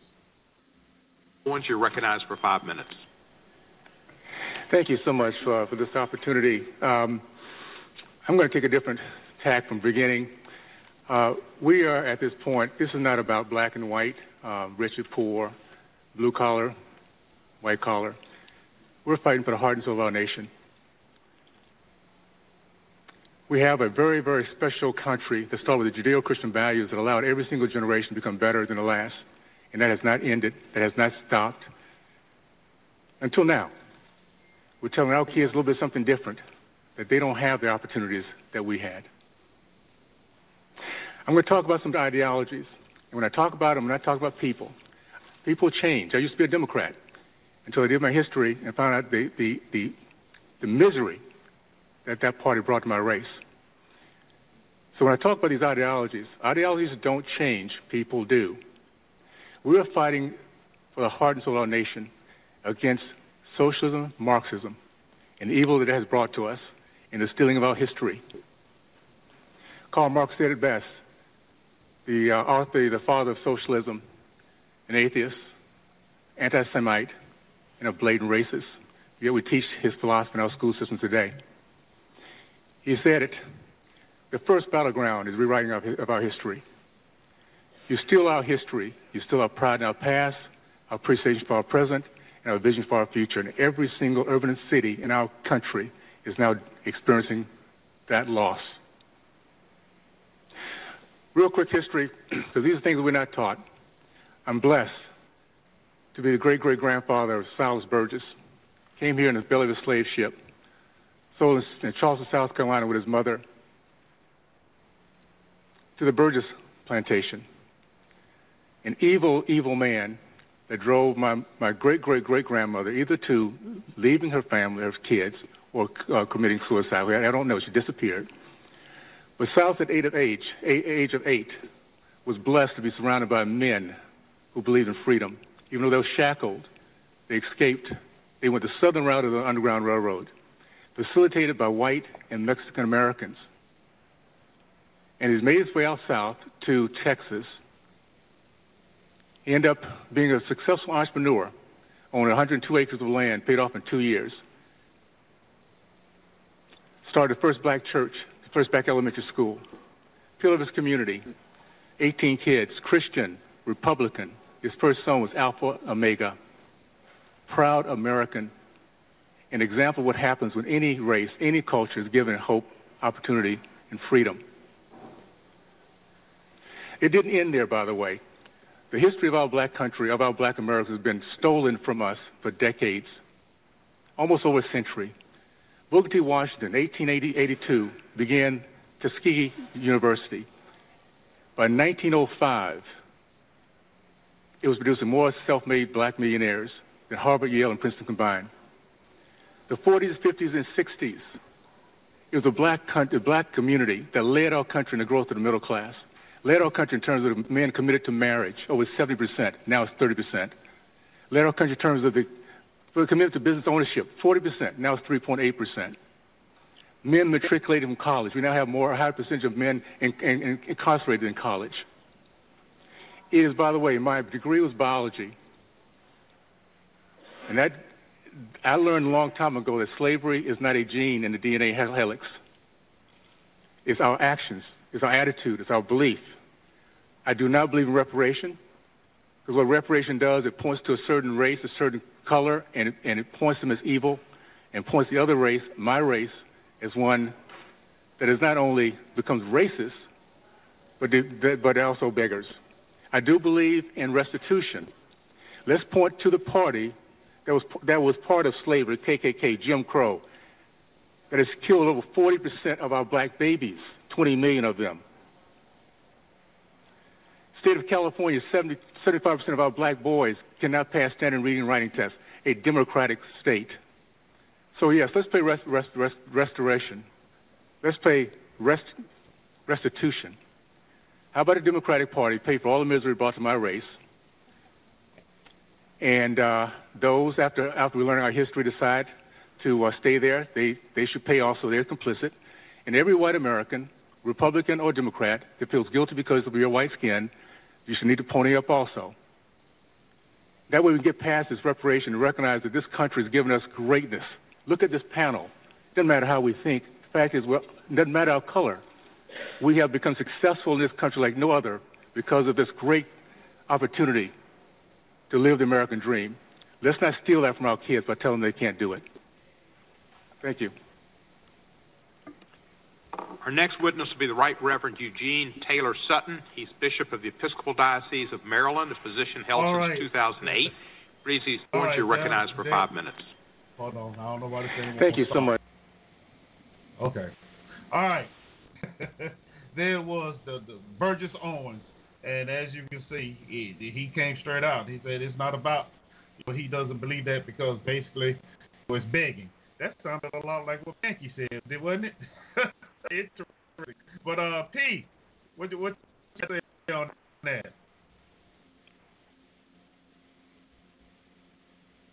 Okay, she must be out busy. Joe, are you there? Yep, I'm right here. Mm-hmm.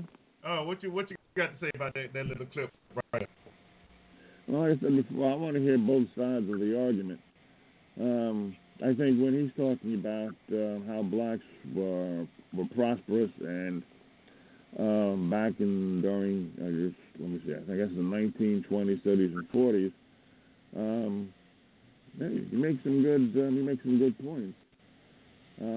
And then P also said about half an hour ago that because of either her or Miss Lady said as a result of segregation of integration, that the plight of the American black went downhill.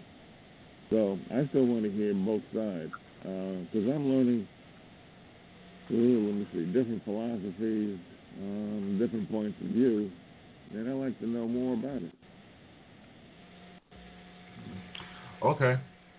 All right. Hey, you know what though, Joe? There was a economist there on the panel, Miss Julianne Malveaux, Malveaux, and she made some great points. Should be, but she also said, like a lot of people, are missing is it's more than just looking for a check. It's more than that. But unfortunately, I couldn't get the clip to upload today or last night, so maybe I can get to it later on and play it for you Monday. But okay. Thank you. Let me bring P. Yankee in. All right, Yankee, talk to me. Well, Burgess is pretty accurate, not totally. And this thing about somebody stealing history, nobody's stealing any history. The history is there to be written. The thing is, they want, and I'm not saying everyone, but the thing is, a lot look to others to write that history for them, no matter what the excuse. I mean, you can write history books put out by Francis Cress Welsing. You can write history books put out by ancient Egypt and so on, the Moors and so on. Well, write the history that we consider that's being missing. When the Texas state legislators wanted to suggested on putting a different narrative regarding slavery based on the slave narratives, some slaves said they didn't want to have anything to do with this thing called history, whatever their reason was. Well, if you write that part that's not being considered, nobody stopped me from doing that. School districts allow the citizens, the local community, to have whatever kind of curriculum they want, whatever textbooks they want, and also the instructional material. That is in the state of Missouri, and I'm pretty sure it's probably similar elsewhere too. And you're absolutely right. It has evolved into, actually, it's transmogrified into this thing where people want these checks. People don't want no checks. And these checks is not going to come because how would you pull it off? I heard somebody make mention about the Japanese. They said Japanese got paid in 1909. That wasn't true, but that's all right. But the Japanese was living. The people that experienced that were living at the time. The United States government, federal government, has not paid Jews anything toward the Holocaust. Show me where. That's another fable out there. Yes, the Native Americans got compensated because they are mentioned as a sovereign nation in the United States Constitution. And that's how they are handled. Matter of fact, Joe, it went from being a sovereign nation to basically what it is now. And I can't think of the word that they use. So, no, it's out to leave their emotions alone. And, another thing, the things that many of the Congress people was making recommendation on, Eric, they already here. Education, it's here. Libraries, it's here. It's inferior. Training, it's here. It's inferior. And then here's another thing. In the school district where I come from, they build brand new schools that are technologically isn't just as advanced as anybody else. And I think I gave you a copy of the newspaper article, Eric, that showed where black school districts, children have more money toward education than white school districts in that area.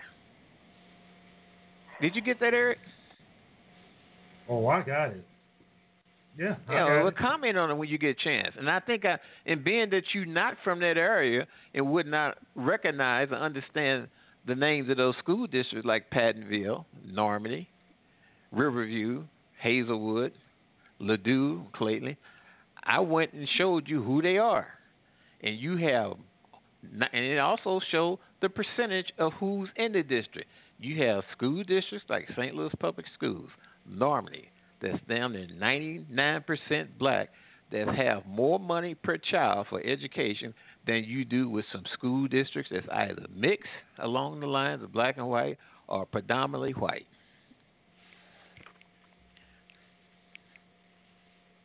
Comment on it. Yeah.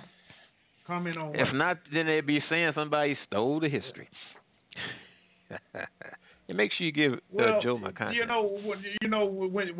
When you okay, y'all, we got 60 seconds left in the live airtime. We're going over a little bit. So 347-838-8622 is the number. If you're in the chat room, you can hang out with me still in the chat room, okay? All right, so, Pinky, what?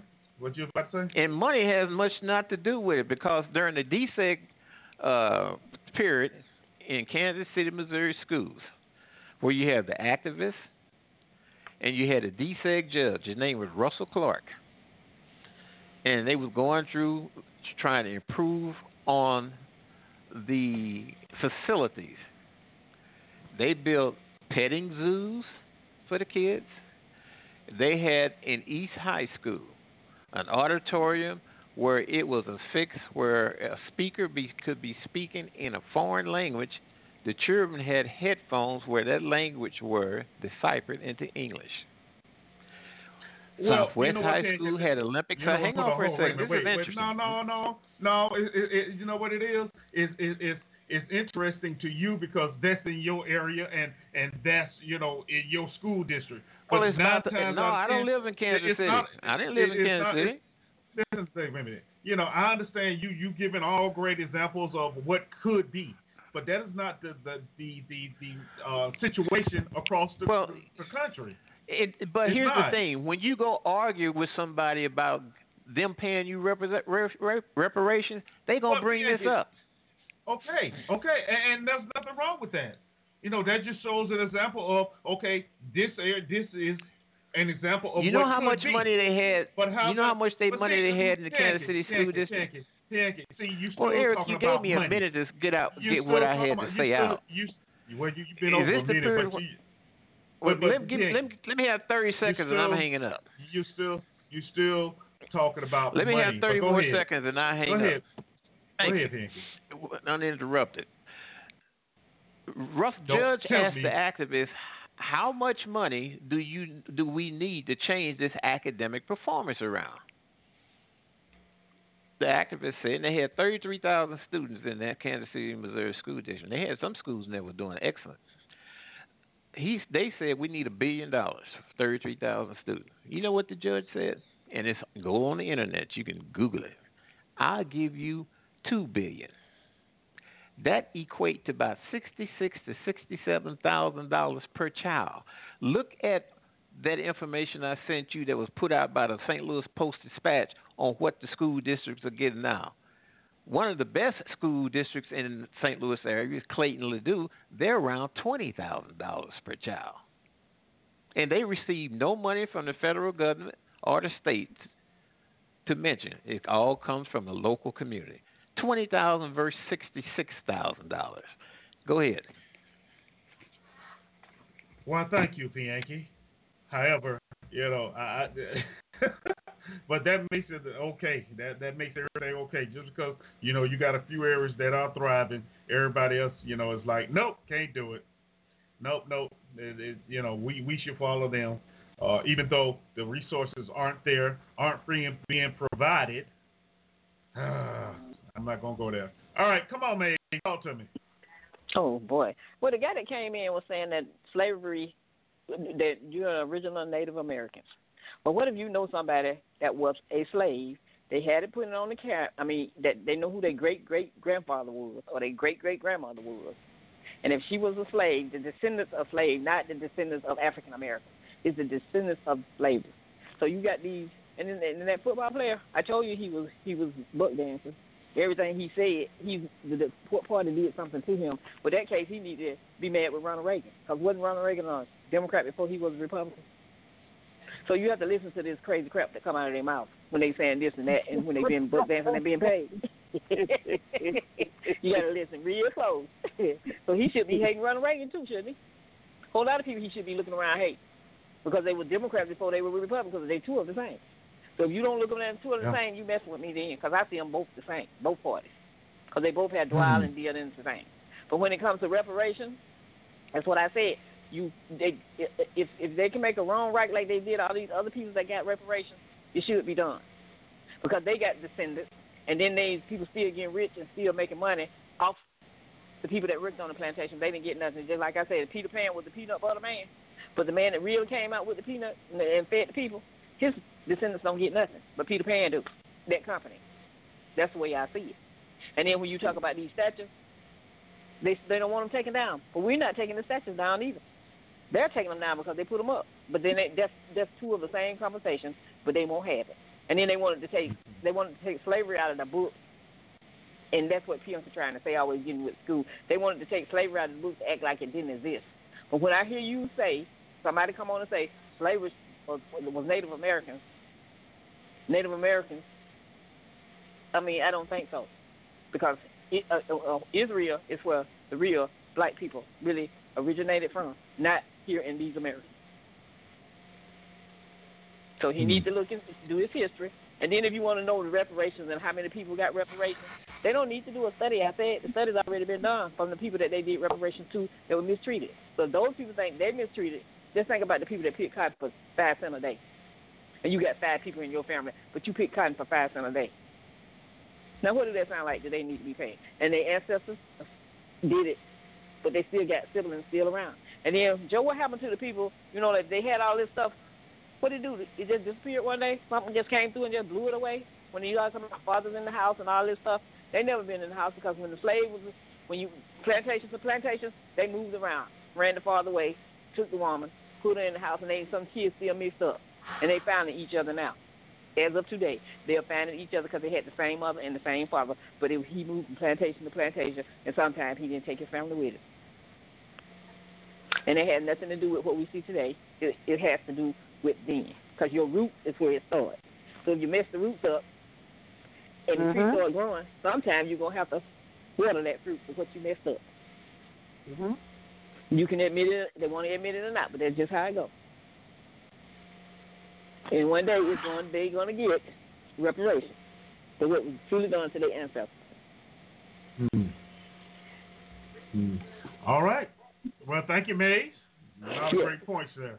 A lot of great points. All right, let's see. Miss Lady, are you still with us? Yes, I had to mute when certain people came on the line. I can't listen to that coonery. But everybody knows reparations is old. If they want to admit it or not, they can, bury it, as far down as they want to. But if the situation was changed and it was them and their ancestors who had suffered and sustained all of that terrorism and oppression and enslavement and poverty and unfair treatment through decades, they'd want restitution. They would be clamoring for it, no question about it. And they if the shoe was on the other foot. But, a lot of people don't want it because I say some of the coons because they might think they'll get a few benefits. Just like, reminds me of Kevin and Django. He got to be in the big house, and he would go up to a library and have brandy and chat with the, the master and all of that. But, he hated himself, and he really hated black people, and he couldn't stand when Jamie Foxx came riding up on that horse. Samuel Jackson played that role. He liked to have a heart attack when he saw a black man being an equal to a white man as partners up on a horse. He couldn't stand it because, some people just want to think that they're special, and they want to have that special place in society, and they want to be admired, and they want to have some kind of power and control over other people. Now, they're not going to have power and control over white society, but they want to be admired and looked up to and feared from other black people. They're pitiful people, really. They're just absolutely pitiful. And, some white people and others don't want blacks to get reparations because if they truly were helped in a really basic foundational way to become economically empowered, where you could put in structures for that and policies for that and have some authority behind that so that they could turn their lives around and their families' lives around and their descendants' lives around, and now they become a real threat because this is a competitive world. So if you can take out a large swath of people and then they can't compete with you, then you continue to have a leg up. So that's pretty much, I was just thinking, but I don't listen to the coonery. It's a waste of time for me. Okay. All right. Thank you, Miss Lady.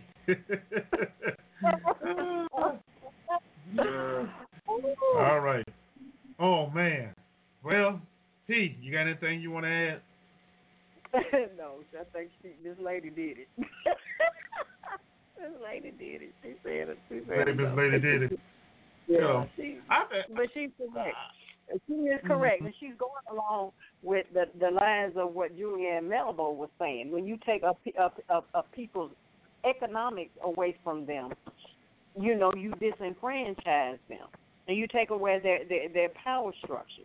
As we was talking earlier, we was talking about the Black Panthers and how they came in and destroyed them because they were literally, a separate nation within a nation, in and of themselves.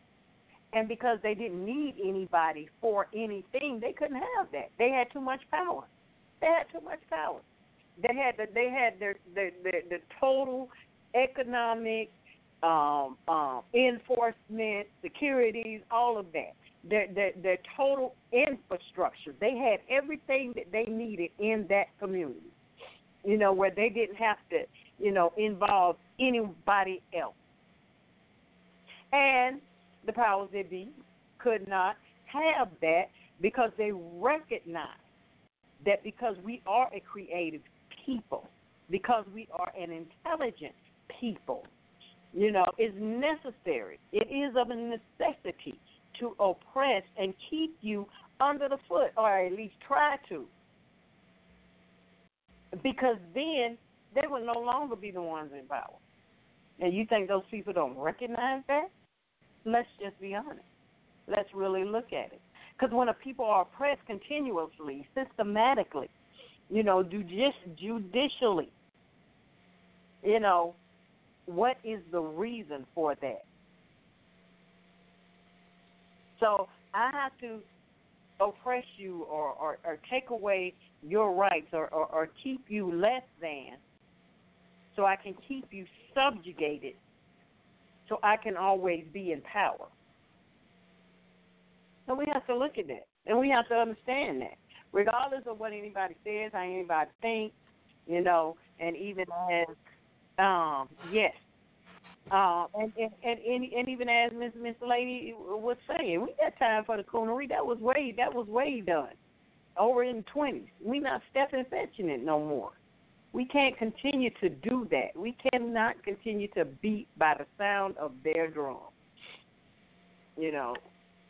But as long as we are not unified, what's the alternative? If we're going to fight within each other, what's the alternative? Until we can collectively come together, reparations will never matter because there will always be an inward fight. See, but stabilizing our economic infrastructure, now that's something we can talk about. That's something that's going to make a difference. Handing me a check? No. No, that's not good enough. That's not what's going to work. That's not what's going to work. See, so it's again, it is not about a doggone check. It's not about a check. Not about a check at all.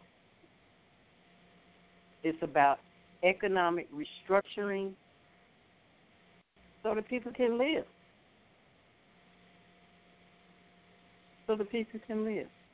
And we can have what we've worked for all of these years. Go back and look at all. We do Black History moments, and we talk about all of the patents, all of the inventions that Black people created, which the majority were stolen because a Black man couldn't have a patent during most of those times. Things that they taught us, were created by Caucasians, we found out not so.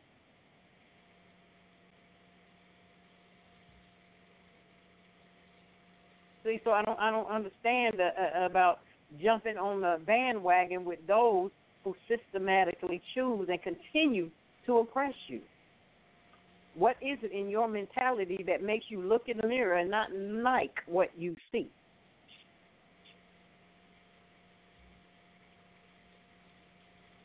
I think we should, piggybacking off last week's show, I think, self-evaluation time.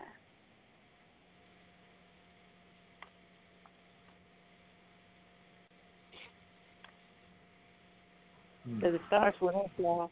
No reparations will even matter. It's not about a doggone check. The hell with a check.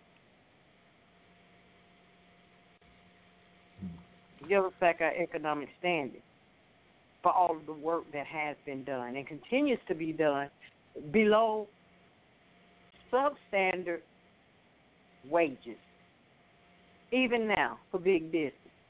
Whereas our counterparts with the same degree of education can still make percentages higher than us, and it's okay. And that's not rhetoric, that's true.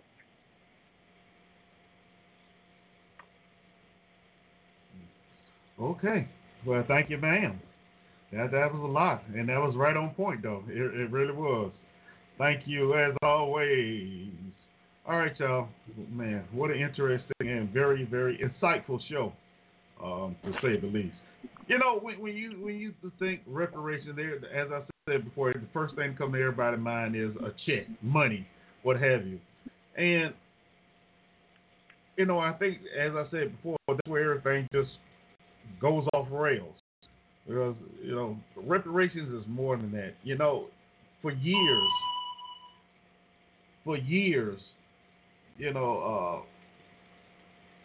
our ancestors, great-grandmothers, grandfathers, even some of our mothers and fathers were subjected to, demeaning treatment.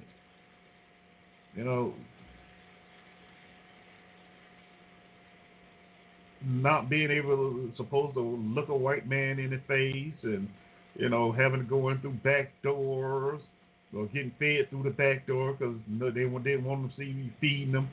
And that's not to mention, settlements like in St. Augustine, black settlements where their land was taken. Central Park in New York, that was a black settlement.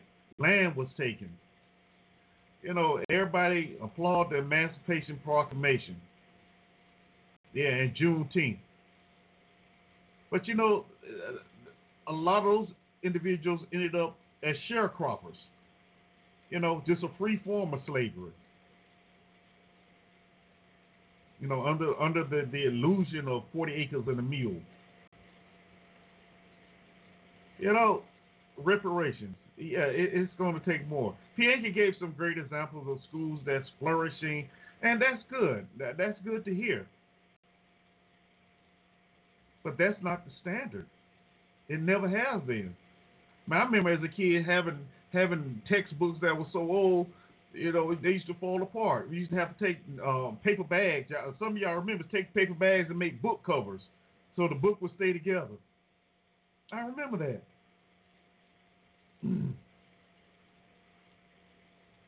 No hand-me-downs. And in a lot of situations, it's the same today. Now, the only thing is now they want to whitewash the history, taking certain things out the book to make it seem as it didn't happen. Yeah, reparations. It's more than check. It's about dignity. It's about self-esteem. But that doesn't count. Because the only thing rule the world these days is the mighty dollar, and that's what everybody thinks that it's supposed to be. Some people say it's begging. Why is this begging to ask for something that's owed to you? Is that really begging? I don't know. But you know what? We're going to get out here, and I think Monday we're going to do a part 2 to this.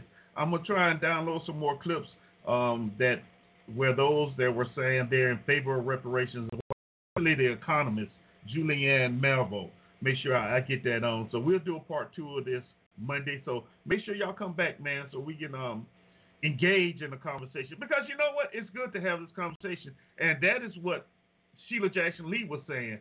Nothing is really going to happen from this hearing, but it's a start and it's a conversation. It really is. You know, and as I was watching that hearing, you know, I thought about Candace Owens, and I thought about this new generation that's coming up. That a lot of them feel the same way that Burgess Owens does, or Hughes, the Hughes guy does. You know, and I'm not going to say because they don't know the history, but a lot of their thought process is that's what it is. It's history. Let's work on today. That's an interesting concept. But then again, I think somebody said one time, if you forget your history, you're liable to repeat it. So, it's a touchy situation. But we're going to talk more about this on Monday for sure. All right. So I want to say thank you, everybody, for hanging out with me. It was fun. I enjoyed everything. We kept it clean. Those in the chat room, thank you for hanging out with us. It was a quite interesting conversation going on in the chat room as well. But we'll be back here Monday, 2 p.m. Central, 3 Eastern, 12 Pacific. Keep smiling, show appreciation, forgive with open heart, but make sure you're forgiving yourself first. And the biggest best thing, learn to laugh at yourself. Laugh at yourself. Everything else is just groovy. All right, so, we're going out here, being that today is officially the first day of summer, let me give y'all a little bit of the Isley Brothers and Summer Breeze. See y'all Monday, man. Y'all have a great weekend. We out of here.